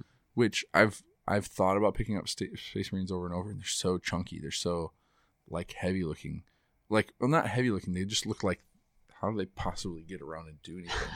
Whereas the Stormcast, their armor feels a lot more fluid and just, again, it maybe the reimagined. But one of the complaints I heard a lot of is their faceless masks. Mm-hmm. But I absolutely loved the kind of Greek, like stoic nature of those, and like just this idea that the good guys have these fear masks on, right? Yeah. To like just cause fear to against chaos and just show their rage and show their like what they're coming back with. And I mean, someone's like, hey, they're not human, they're not faceless or whatever, all that kind of stuff. Like most masks that you see, like helmets and stuff, like the Blood Reavers, most of their masks don't show you much face. Or That's true. Like that. Like, I mean, it's just closed helmet. A mask is not there to show your face. It's to do the opposite, to scare, to intimidate, to whatever. Yeah. And I liked the aesthetic.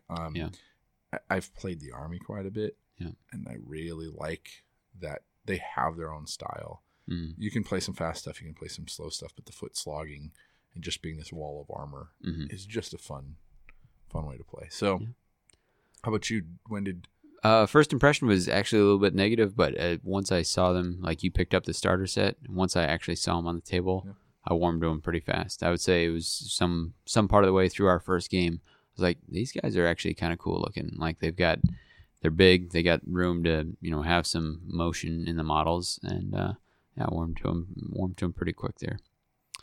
Let's see. Paul Wagner says, and this is at PJ Shard on Twitter. And a local guy. And a local fella. He's in our campaign. And all the good stuff. He says, what did you not get done this year that you most expected to? So both podcasts and both hobby. Podcast and hobby-wise. Call of Archaon, covering the Call of Archaon is something I really wanted to fit in.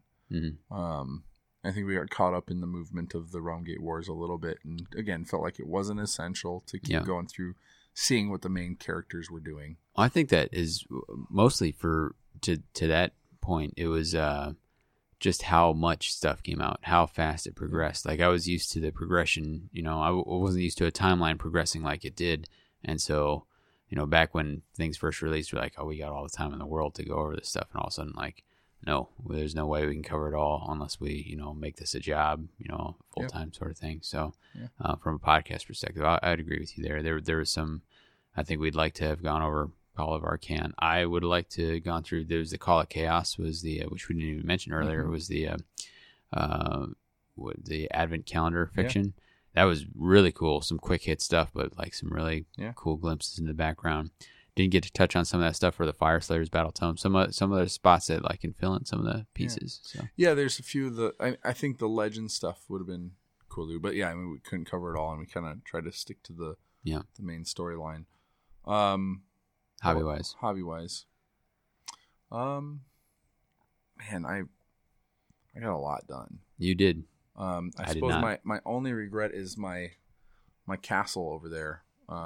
Sky Castles. Yeah. I had a big idea. I executed it well on the design side and, like building it out of the foam, but I haven't painted it. I haven't glued it. Yeah. It would not take that much to get it done, and I just haven't. But we're under the gun for Havoc right now. Yeah. So, yeah. I'm pretty happy with my hobby. Yeah. How are you feeling, Davey?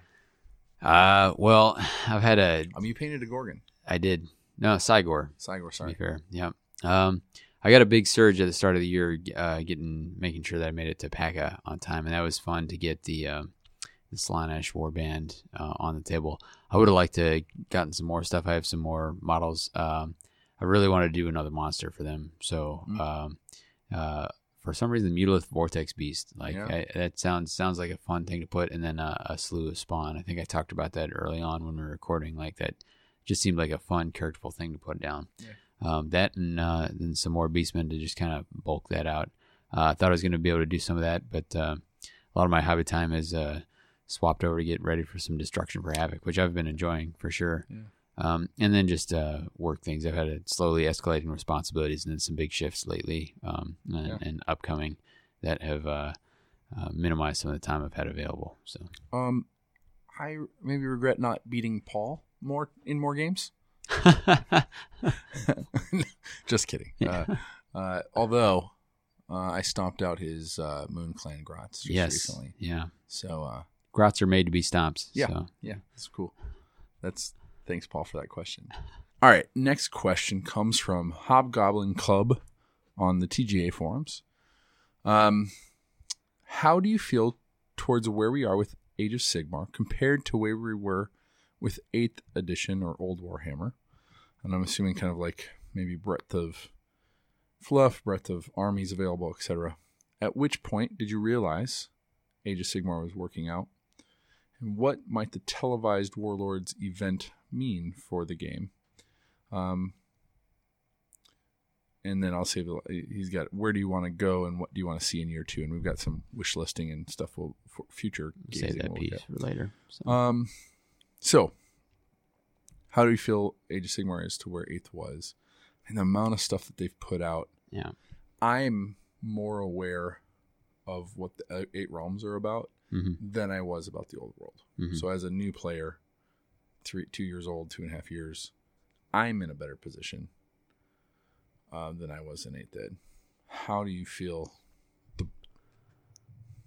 What I like about it is I just feel like it's more wide open for creativity, and that's part of why I come to the hobby. Like I'm not a creative by trade, and what you put on the table, what you can do. You write great fluff.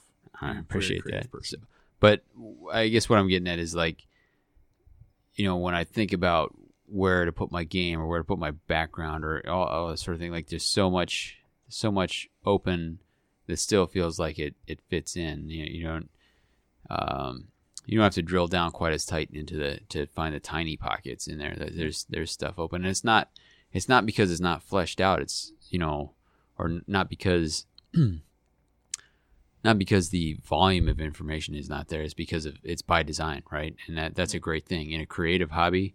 Room to create is an essential thing. So I think that's a great bonus there. So, and as much as I love the old world, there is some drawbacks to having a world that was created by iteration, right? Like, so somebody somewhere way long ago said, I'll put this together and we'll call this thing Altdorf, and it's going to be like German Renaissance stuff, and then you're locked into that. You're tied into that. So it's nice to be able to hit the reset button, and no slight to that. And in fact, you can go back and play it, right? I mean, you can if you want. Just absolutely. use the Age of Sigmar rules, play it in the old world. Still works. You got everything you need. So, and that's evident too. The Black Library still has all of those books available. Right. You can, Total War Warhammer game is all set in the old world. Like you can still visit that setting. So, and there's not much more they can add to it. Yeah. Right. They put as much into it as they could. Yeah. Yeah. How about this? At which point did you realize it was working out? Well, here's the question: is what does working out mean? Yeah. Like I felt like Clash Comp, the first Clash games from Mo, putting a little bit of points to the system just to give people guidelines. But even then, I mean, like it felt like it was working out pretty quickly. Yeah. It wasn't necessarily perfect, but I think probably what was the biggest barrier is like how many people could witness it working out. Yeah. As opposed to looking at a set of rules and making a judgment and either playing a couple of games or not playing any games. And I think we still deal with that. I remember after one big point, I think South Coast GT was a big point with another set of points coming out and another huge tournament that I would. But then the question was, I talked to somebody here in the States who had no clue that just happened. Yeah. And they were like, well, it's not working. It's going to die. Yeah. Awareness, I think, is the biggest, awareness and witnessing that it was working. Because I think it was working out of the gate to a large, 75% of the way there. Yeah. Right. I think it was maybe I think we could see it. We could see it working early, but I don't think it was successful. Right. Until when the General's Handbook rumors started with Heelanhammer, I could see that with Facehammer just saying, "Hey, this is coming, guys." Yeah, for me, I think it was 5 or 6 months ago when kind of took a pause for a breather, looked around at the content being created. Podcasts out there, Twitter, blogs, YouTube content, and also realized just how many people are putting stuff out. And that was like, look, probably for every I don't know, throw out some number. For every 200 people, there's one person who's really kind of putting that stuff out.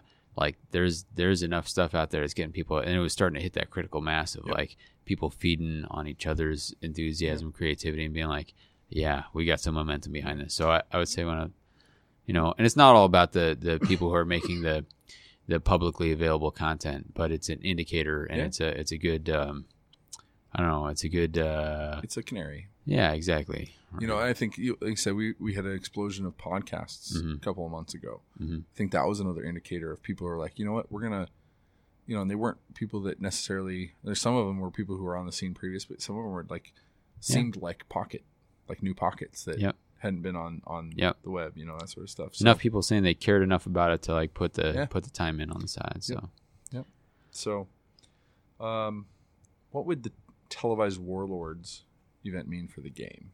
Two things, I think. One, it is GW saying, hey, people are interested in this stuff, and we can, there's more to it than us just pushing books and models out into the world. There's engagement, and I talked about that earlier in the show.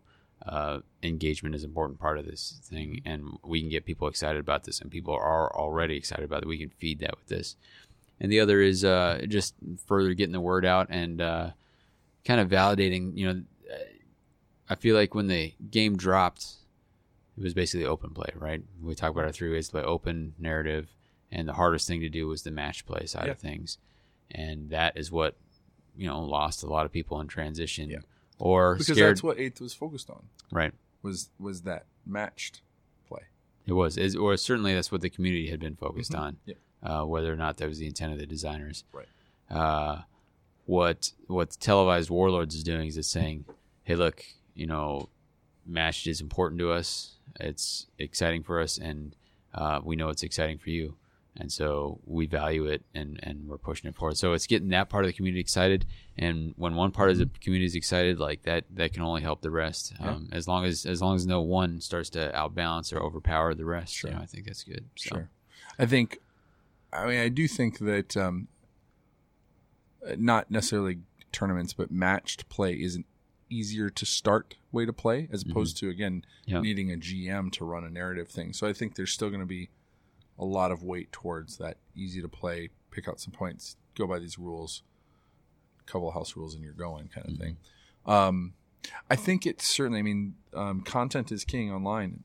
If Games Workshop's going to grow from using social content, videos, and the kind of resurgence, not resurgence, but just the explosion of Warhammer TV, from just the painting episodes, which were fantastic. Everybody's loved those things, to what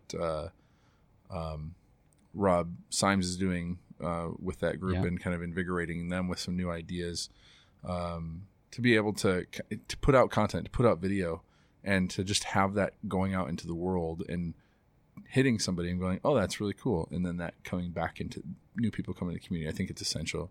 So I think it's great for match play, for sure.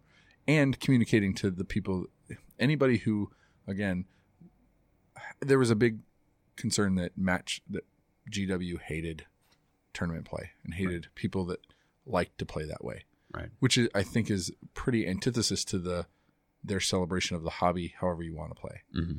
And they're trying to prove that. Mm-hmm. And I think it proves that they're behind match play gamers. Yeah. They want to play hard. They want to play, just try and write those lists that win games, that win all the games. Yeah. They're behind narrative gamers, and they're behind open play gamers. And nobody's one thing, right? Right. All of these things are just tools to use. So I'm not a hardcore tournament gamer, but I really enjoyed the coverage. Yeah. And seeing people enjoy the game. Sure. So it was cool. Old Richie Games, Rich Taylor. Sorry, at Old Richie Games, Rich Taylor. If you were to start collecting an army from the old world, which would it be? So, flashback. Yeah.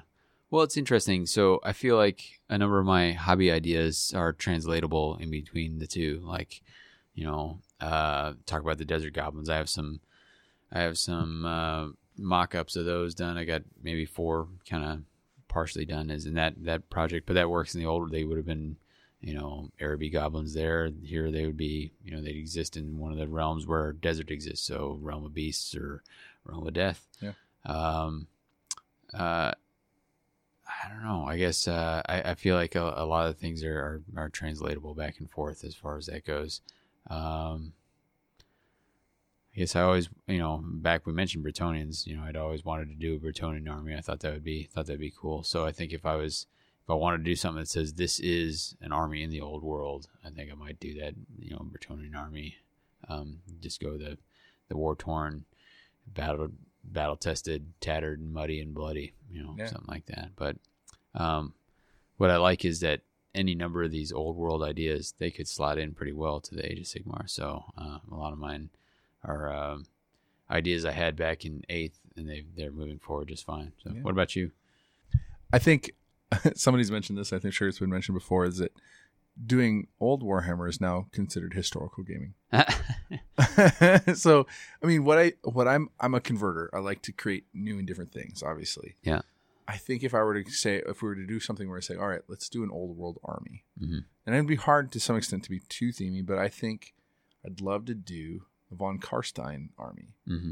like focus on, like get the upgrade kit Yeah. that has the von Karstein shields, focus on Manfred and Conrad and Isabella, Yeah. and there's a fourth one, Vlad. Like get all of them, and kind of what would their hierarchy be? What would they be about? Yeah. Blood Knights. Yeah. I do want to do more in the Death Army, but if I were going to go historical, it'd be like checking out that stuff. Yeah. All right. Now we're going into the campaign phase. So we got one question from a Moan Stunk gamer. He wants to know, what is your favorite independent Age of Sigmar token set? Well, What a thank great you, Moan question. Stunk Gamer, or Moan Gunk Damer. Yeah. I'm glad you asked that. Now, a couple of things that I look for in a token set. One, I want it to be easily readable and bright, so that I can see at a glance what those conditions, what those statuses are, Yeah. right, on my army. Second, I don't want it to have to be searched too hard for it, right? Yeah. I don't want to have to rotate it too many times, that Yeah. token. Like, I don't know, like a die? Like or a something? dice, right? Yeah, no. I mean, 6 sides would be a yeah. pretty little excessive, Yeah. right? I wouldn't want it to roll off the table or roll away, Yeah. right? Or accidentally pick it up, with other objects that I'm routinely picking up. Or knock a dice into Yeah, them and I mean- have it go scattering. And what did it say? I don't know. What did that say? Yeah. And I would also like a token set that has around 60 different statuses. Yeah. No, I say this, this is a joke in jest, and I know Ben Curry jabbed us a little bit for having the best status token or dice in Age of Sigmar, and we think ours are pretty cool, but we're pretty pumped to share and support those campaign dice, status dice, as well as the scenery dice. We'll plug them at the end, and obviously you can get them free or pay for them however you want to do. But it's fun. Like it's a cool way to track all the different things that can happen. Yeah. Anyway. We're getting good response too. People are using them and seeing them with some of our favorite players and that sort of stuff. So the Age of Sigmar dice are cool, or tokens are cool, but so are the bad dice Yes. tokens. They're bad. They're bad dice. dice. They're bad dice. I suppose that's why he went with scenery dice as the name of those and not bad dice. Yeah. All right. Yeah, maybe. All right, question for you, Davey. How did the rules of one affect your armies personally? Not at all is the bottom line. You weren't spamming No. any spells? My Slaanesh army had one sorcerer, so the spell thing didn't affect it. Didn't have enough bonuses where, hitting the ones, and I didn't, ones always failing wasn't an issue. Were we playing ones always fail? I mean, we I don't weren't. think, really, I don't think we it weren't- came up. I don't think we any weren't of us really had buffing to yeah, that level. nobody had stacked buffs to that extent. Right. And I didn't have any of the exploding stuff that was, vicious enough. The only thing I would I had have a was bone like giant that did that, but you did, but I didn't know that I could keep going. Like Yeah. I didn't read it that way. yeah. So I think we tried it. I mean, I think none of it was dramatically effective. So I mean, we started calling those just the rules of us because that's why we were already playing. the rules of the number one gamers, Mortal Realms. So no, not at all. It might going forward affect like how I build an army. This Bone Splitters army I'm making. If you can't stack it, then it helps to be allegiance where you have access to the other, the extra spells instead of, all of a sudden your War Docs are running out of things that they can cast if they only have the 2 spells. But if you got access to the other ones, I think if I were to, if the rule of 1 for casting wasn't that you could only cast, attempt once, but rather that you couldn't, only one spell of the same name could affect a unit. So you could, if you just wanted a Mystic Shield, a bunch of different units, but not stack them, I think that would be fine. Yeah. But it just makes, it just kind of balance. I mean, I think Mystic Shield and Light and Bolt, Arcane Bolt, maybe became more used than they were expecting them to become. But so it wasn't that big of an impact. Let's jump to Scrubby and Wells in Somber Mine. Their question, kind of treat that as and then we'll do the other one. Yeah, the last. So at Somber Mine asks, probably asked, but a classic with so many great stuff from GW. What more can we expect after year 1? What next? And Scrubby and Wells just put wish listing. Yeah, so he's he's got a post on TGA.community. We mentioned Scrubby and Wells in the podcast. Yeah, he is a big proponent of wish listing and wanting to kind of create a critical mass of ideas to be able to maybe GW will listen, right? Yeah. So things like building a list builder inside the Age of Sigmar app. Oh yeah, that's a great one. Yeah. Not my idea. So we got 2 parts. What would we love to see? Wish list. Yeah. And what do we see? Like, is there anything that we see signs of down the road? I'll combine those 2 real quick. I mean, we know something's got to be coming with the elves and Slaanesh, right? And that's got to be Realm of Light, Realm of Shadow. We've got Teclis, Tyrion, Realm of Light, Malarion / Malekith, Realm of Shadow, and whatever's going on with Slaanesh. So I know that's coming, and my wish list is I hope they nail it. There could be some real cool stuff, like break that wide open. I hope they do something cool. And I'm excited to see what it is. So that's my big thing. Yeah. I think one thing that I'm hoping for is that they expand death. Mm-hmm. They take the Morghast and the Abyssal Terror, or the Dread Abyssals. Yeah. That the Mortarks are writing, and that they take that aesthetic and push it. Mm-hmm.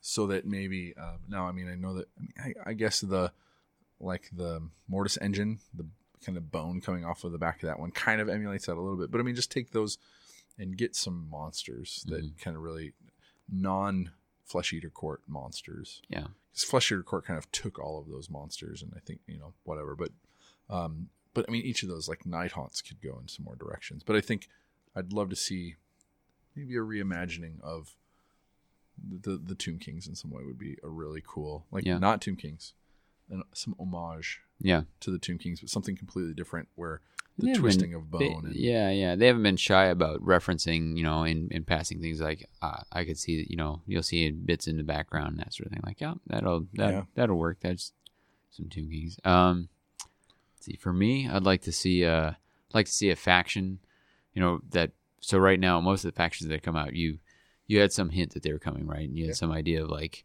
they had their seed in a existing army like Sylvaneth, Dryads and the Treemen and that sort of thing. And they released some cool models to bulk that out, but it was still at its core. Like that wasn't, I don't want to say it wasn't surprising, but you knew it was coming. But like to see something that's, really out of like, and I think they have the opportunity to do with that elves. The big thing being Silver Tower, like that Mistweaver and the Tenebral Shard. Like that's some elf directions that we haven't seen a I think ton of. All the Silver Tower stuff that was expanded. Yeah.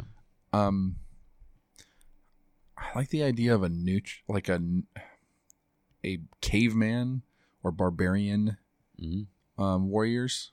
So like the Marauders aren't.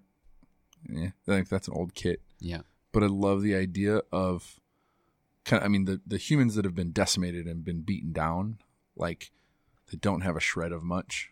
I would like to see that. You want to see free peoples, but not free peoples that are in the Empire. I want to see the removal of a lot of the old stuff. Yeah.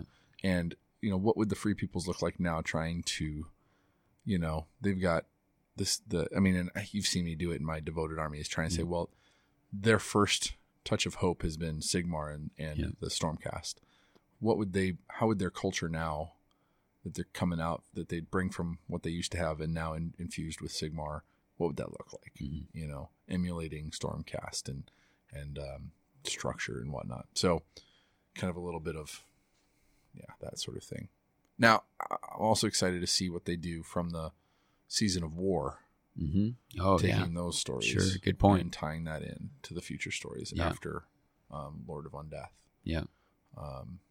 Stormcast Order won all of those, but those are really cool cities that I hope get some story time. Yeah, I like that. Continue to build off that and maybe do it again, right? Give it another opportunity and keep working with that. That was a cool thing they did.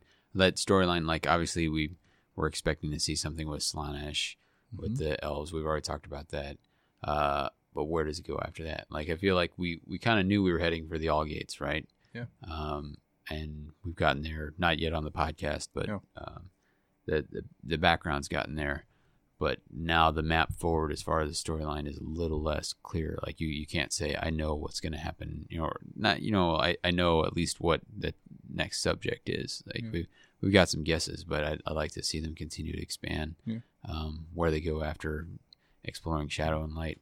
What's the next step for that? I hope that they get, so elves, dark elves, light elves, wanderers, those elves, I hope they all kind of get addressed. I hope the other grots kind of get addressed. So some battle tomes for some of these units or factions get hit. Same with like love a death rattle, battle tome kind of thing. So I'd love to see a couple of those things, and then maybe get something new. Yeah, like I think again, people want to kind of.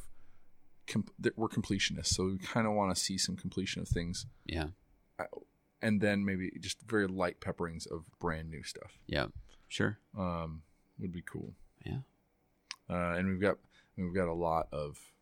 Again, the elves take up most of Order. Yeah. Of what we haven't seen in Order, some devoted, etc. Yeah. Again, in Death, there's a couple of factions that haven't been hit. Destruction, a couple of factions that haven't been hit. Yeah, and Chaos too. I would love Clan Molder.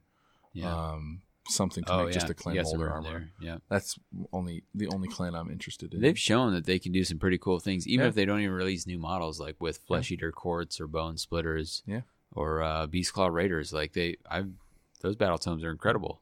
Yeah, and kudos to the studio and the background writers to find a new like. I don't think there's anyone who could make me think that ghouls were cool, but they did it with Flesh Eaters. So if they can do that, let's see what they can do with some of these other factions yet to be bulked out. So, yeah. Anything else on your wish list or that you see coming with your crystal ball? Yeah, no, I think that about wraps it up. I'd make some more bold predictions, but they'll be off, and I'm on record on this, so I don't want to get embarrassed. So. Yeah, I think would be cool. Some. Again, kind of maybe back to the D&D, some campaign books that aren't necessarily just, hey, here's a story and here's some, do this campaign.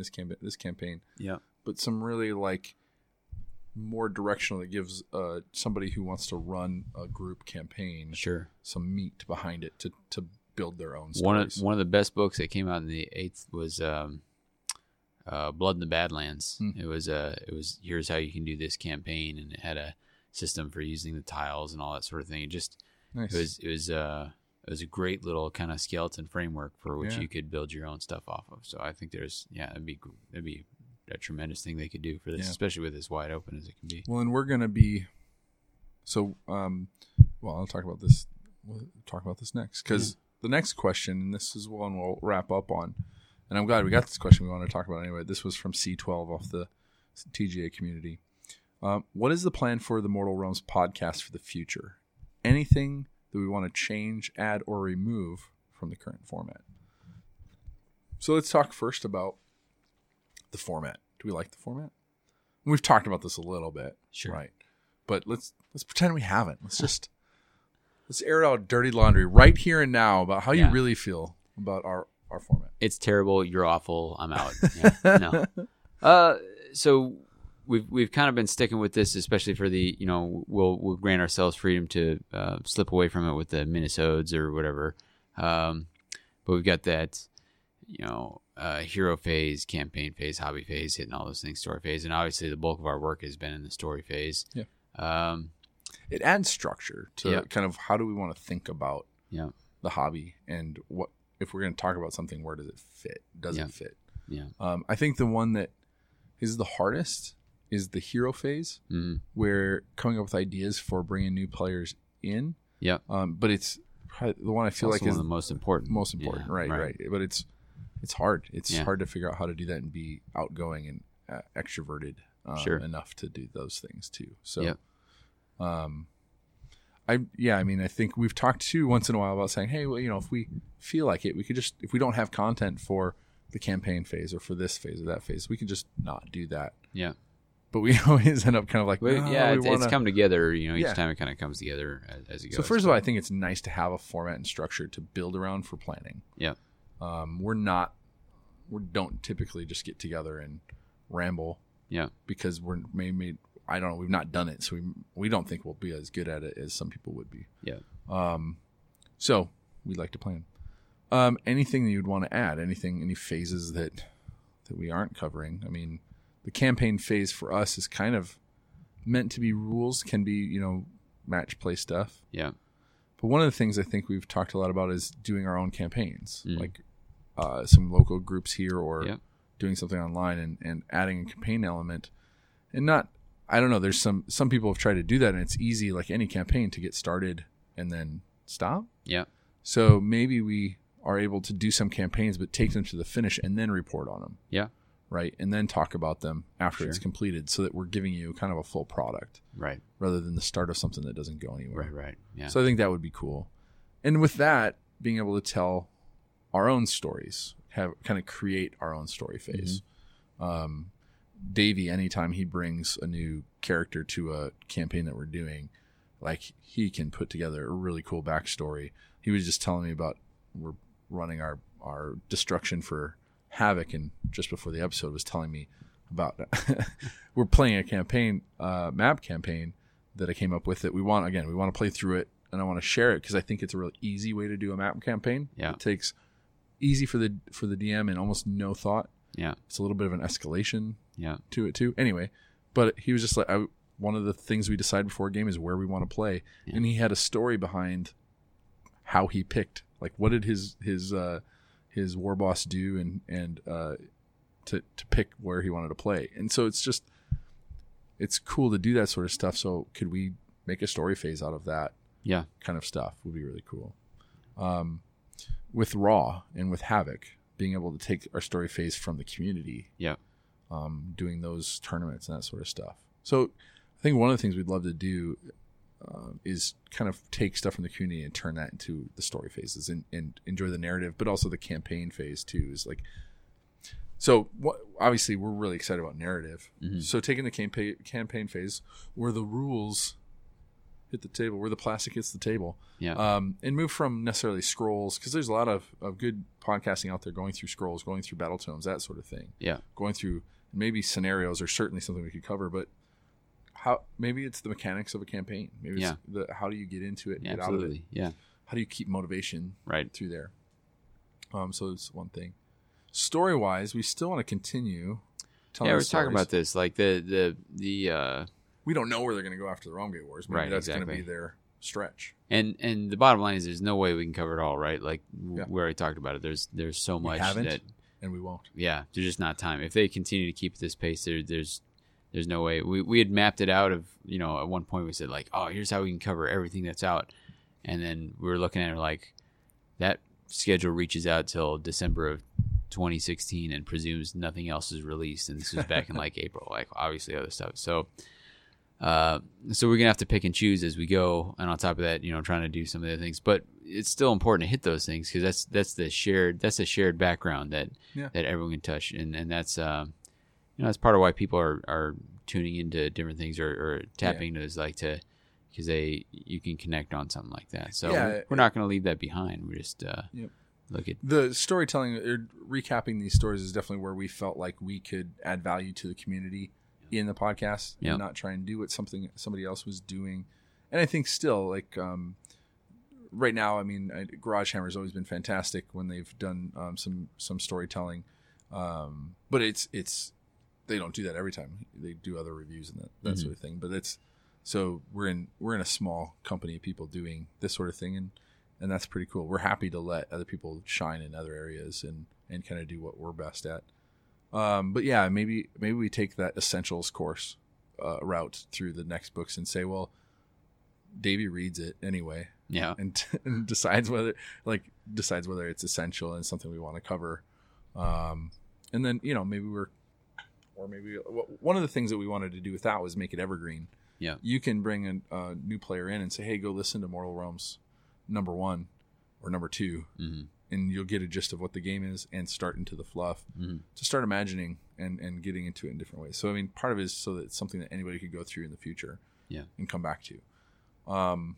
So that's one thing. I think one thing we'll continue to do, which we've started doing towards the second half of our episodes, is bringing on guest hosts, right? So we've gotten Kelly has been on. Freiberg, Kelly Freiberg.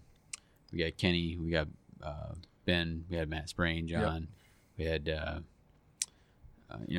one of the things that we haven't talked about, and we'll address it. We've had a few people ask where'd Mal go? Oh yeah, Mal. Yeah. He was just a creation. He was a figment, like when we were both talking at the same time. Yeah, exactly. No. Well, Mal. So I think I've told this story. The first episode we told the story of how we got together, and Mal and I met randomly because we were trying to grab the Mortal Realms kind of IP, the Twitter address, the Gmail account, all that kind of stuff. Yeah. And Mal had gotten to it first. And so I contacted him and asked if he wanted to chat sometime, and we got on Skype like the next day. And we just talked about, I was just like, what are you wanting to do with the Mortal Realms idea? Like, what are you trying to do? And we had a very synergistic idea of what we wanted to do. And so it was, first 3 episodes that he was on, we were strangers, right? Yeah. We didn't really know each other that well. Yep. But we had really fun synergies and really just, kindred in what we were trying to do with the hobby. It was fun. It was really cool. It was hard scheduling, late nights and him staying up later. And he was champ because he'd be doing it like 2 a.m. But it was great having an international connection to just bring the community together and try and bridge the gap. Something I wish we had again. So I would really be cool to have that. Really enjoyed all the coasts. It would be cool to have a third that was standard. Yeah. So maybe we'll try and find somebody. But really, it just needs to fit right and feel good. We're not. It's nice to get that regular, different perspective. Yeah. Whether it's rotating or whether it's somewhere outside. Yeah, it's always good to have that. So that's been. But Mal ended up being, he just stopped being able to have the time for it. Work for him again. Probably MI5, probably a spy. Probably, probably kills people. Yeah. I mean, you say probably, I say definitely, but potato, but you've got the background to know to tell whether that's those. Yeah. Is he the type? But no, it wasn't feasible for him to continue going. Now, we kept the door open, so we kind of have this idea of a co-op here that nobody's really in charge of the podcast. Yeah. And so I was like, you can say that you can't do it, but we're just going to say that if you want to pop back in, you just pop back in. Yeah. You read the book and you pop back in, whatever. It's not a big deal. Yeah. And so there's never a point where it was like, okay, Mal's not a part of the team anymore. Like he's still, if he wants to come back on next episode, he can. Yeah. So we never made a big deal of him not being here. Yeah. But we probably could have addressed it sooner. Like we just had one episode. It was like, Mal rolled a 1 coming through the realm gate. And then everyone's like, oh no, did he really? And that we put him under. Yeah. No. So it was a work thing. It was a life thing. Mal's still around. He's not playing very much right now, but he mostly just didn't feel like he could contribute on a great level. So, but we miss him. Mal, if you're listening to this, which I know he's not because I've talked to him and he's not caught up, but if you were listening to this, obviously I'd say, come back on anytime you want. Talk about contributions though. I just wanted to, as we're wrapping up here, I want to say huge thanks to all the people who, hit us up on Twitter or on TGA or dropping an email and all that sort of thing. Like, we're doing this because we enjoy the hobby and we started it because we wanted to get, keep that excitement up. Now that excitement exists. And so we're just rolling with it. Yeah. But, there's part of me that wonders, like, are we needed anymore? Yeah. Like, because when we started, like, there was a lot of podcasts kind of going, yeah. And not that I don't enjoy this, but like we're probably not going to go to a more consistent schedule. Right. We're not going to go to, definitely releasing on this date every single month or twice a month. Yeah. Because we want to play games too. Yeah. And spend time with our families. Yeah. And write cool. Like I'm really enjoying some of the other side of content creation. Right. Yeah. So we're probably not going to do that. But yeah, I mean, like there's more podcasts coming out. Now I still feel like we fit a niche and nobody else is jumping into that as much. So it's not like there's someone there to replace us, as important as we are. But I mean, part of our crucial linchpin. Our goal was to provide to the community some excitement and energy and positivity, focused on the stories to inspire their hobby. Yeah. I think there's still room for it, but the community has grown quite a bit, and we're definitely a smaller voice in a bigger pond. Yeah. Now, which is fantastic. I love it. I love it. Not looking for fame. No. Not looking for anything like that. So that's what I was going to say. I'm going to say right here now, Davey, thanks for putting up with me for a year, for, rolling with the long, many pages of notes, my OCD for wanting to have all the notes and hit all the points in every story. But also, just, I know, sometimes we were more planned than others, and Davey and I haven't done anything together before the podcast. Now, in general, when we rolled up to play, I mean, he's a pretty amicable, and flexible person. So in general, I was like, hey, I just throw some stuff at Davey and he'll say, yeah, and go with it. I have no idea at any point there was any kind of seething frustration or bitterness. Pretty much constant. But I also know he's not Midwestern, so that it's not. There's no passive aggressiveness in Texas. I don't think. I think it's just aggressiveness. Yeah. So I wasn't seeing any signs of that. But Davey, thanks for doing this with me and kicking it. Well, thanks for keeping me motivated on the hobby. I'm someone who's had long lapses, and you've been able to keep that rolling for me. I'm excited to get down to Holy Havoc and do what's what there. So I've had some good events. It's been nice to, I was at that crossroads like everybody else when Age of Sigmar rolled around. So having somebody around who was excited about it. I said, "Oh no, you don't." Yeah, get back exactly. in here. It pulled me back in. So it's good. So cool. But thanks to you, thanks to our listeners, and let us know. Let us know what you want to hear, and we'll keep doing our thing. And we're always glad to hear from you. So absolutely. Thank you for inviting us into your ear holes, for encouraging us, saying, hey, what you guys are doing are great. Really enjoy the show. Share us with other people so they get excited. So we've got a ton of new players coming in. Share us with them so that they can hear these stories. Have them go buy the Black Library books. We don't want to replace that. Yeah. But if it's somebody who's never going to read a book, then get them on our podcast so they can get excited about the game. Do your part. Yeah.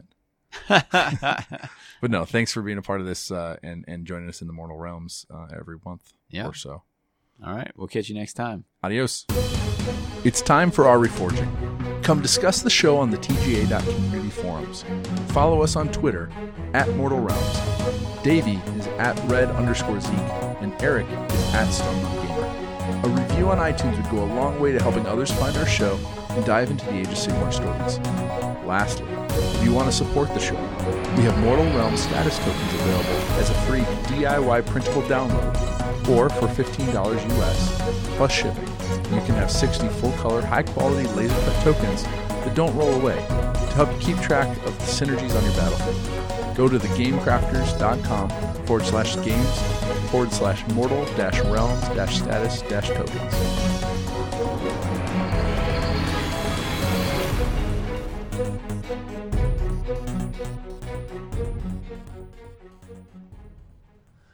How many channels? That's 2 channels. All right. Money. You just keep it going. Oh my God. The smallest book lies in the outside compartment. The rarest of meals is now chicken. You're like, what? And like 2 a.m, you're like, am I hallucinating? What is happening right now? Right. We'll do it. Let's do it at the end, and we'll forget it, and then we won't even have it in. Sweets. So I'll just wing it. Yeah. All right. I like it. I do well when I wing it, don't I? It never fails to entertain. So.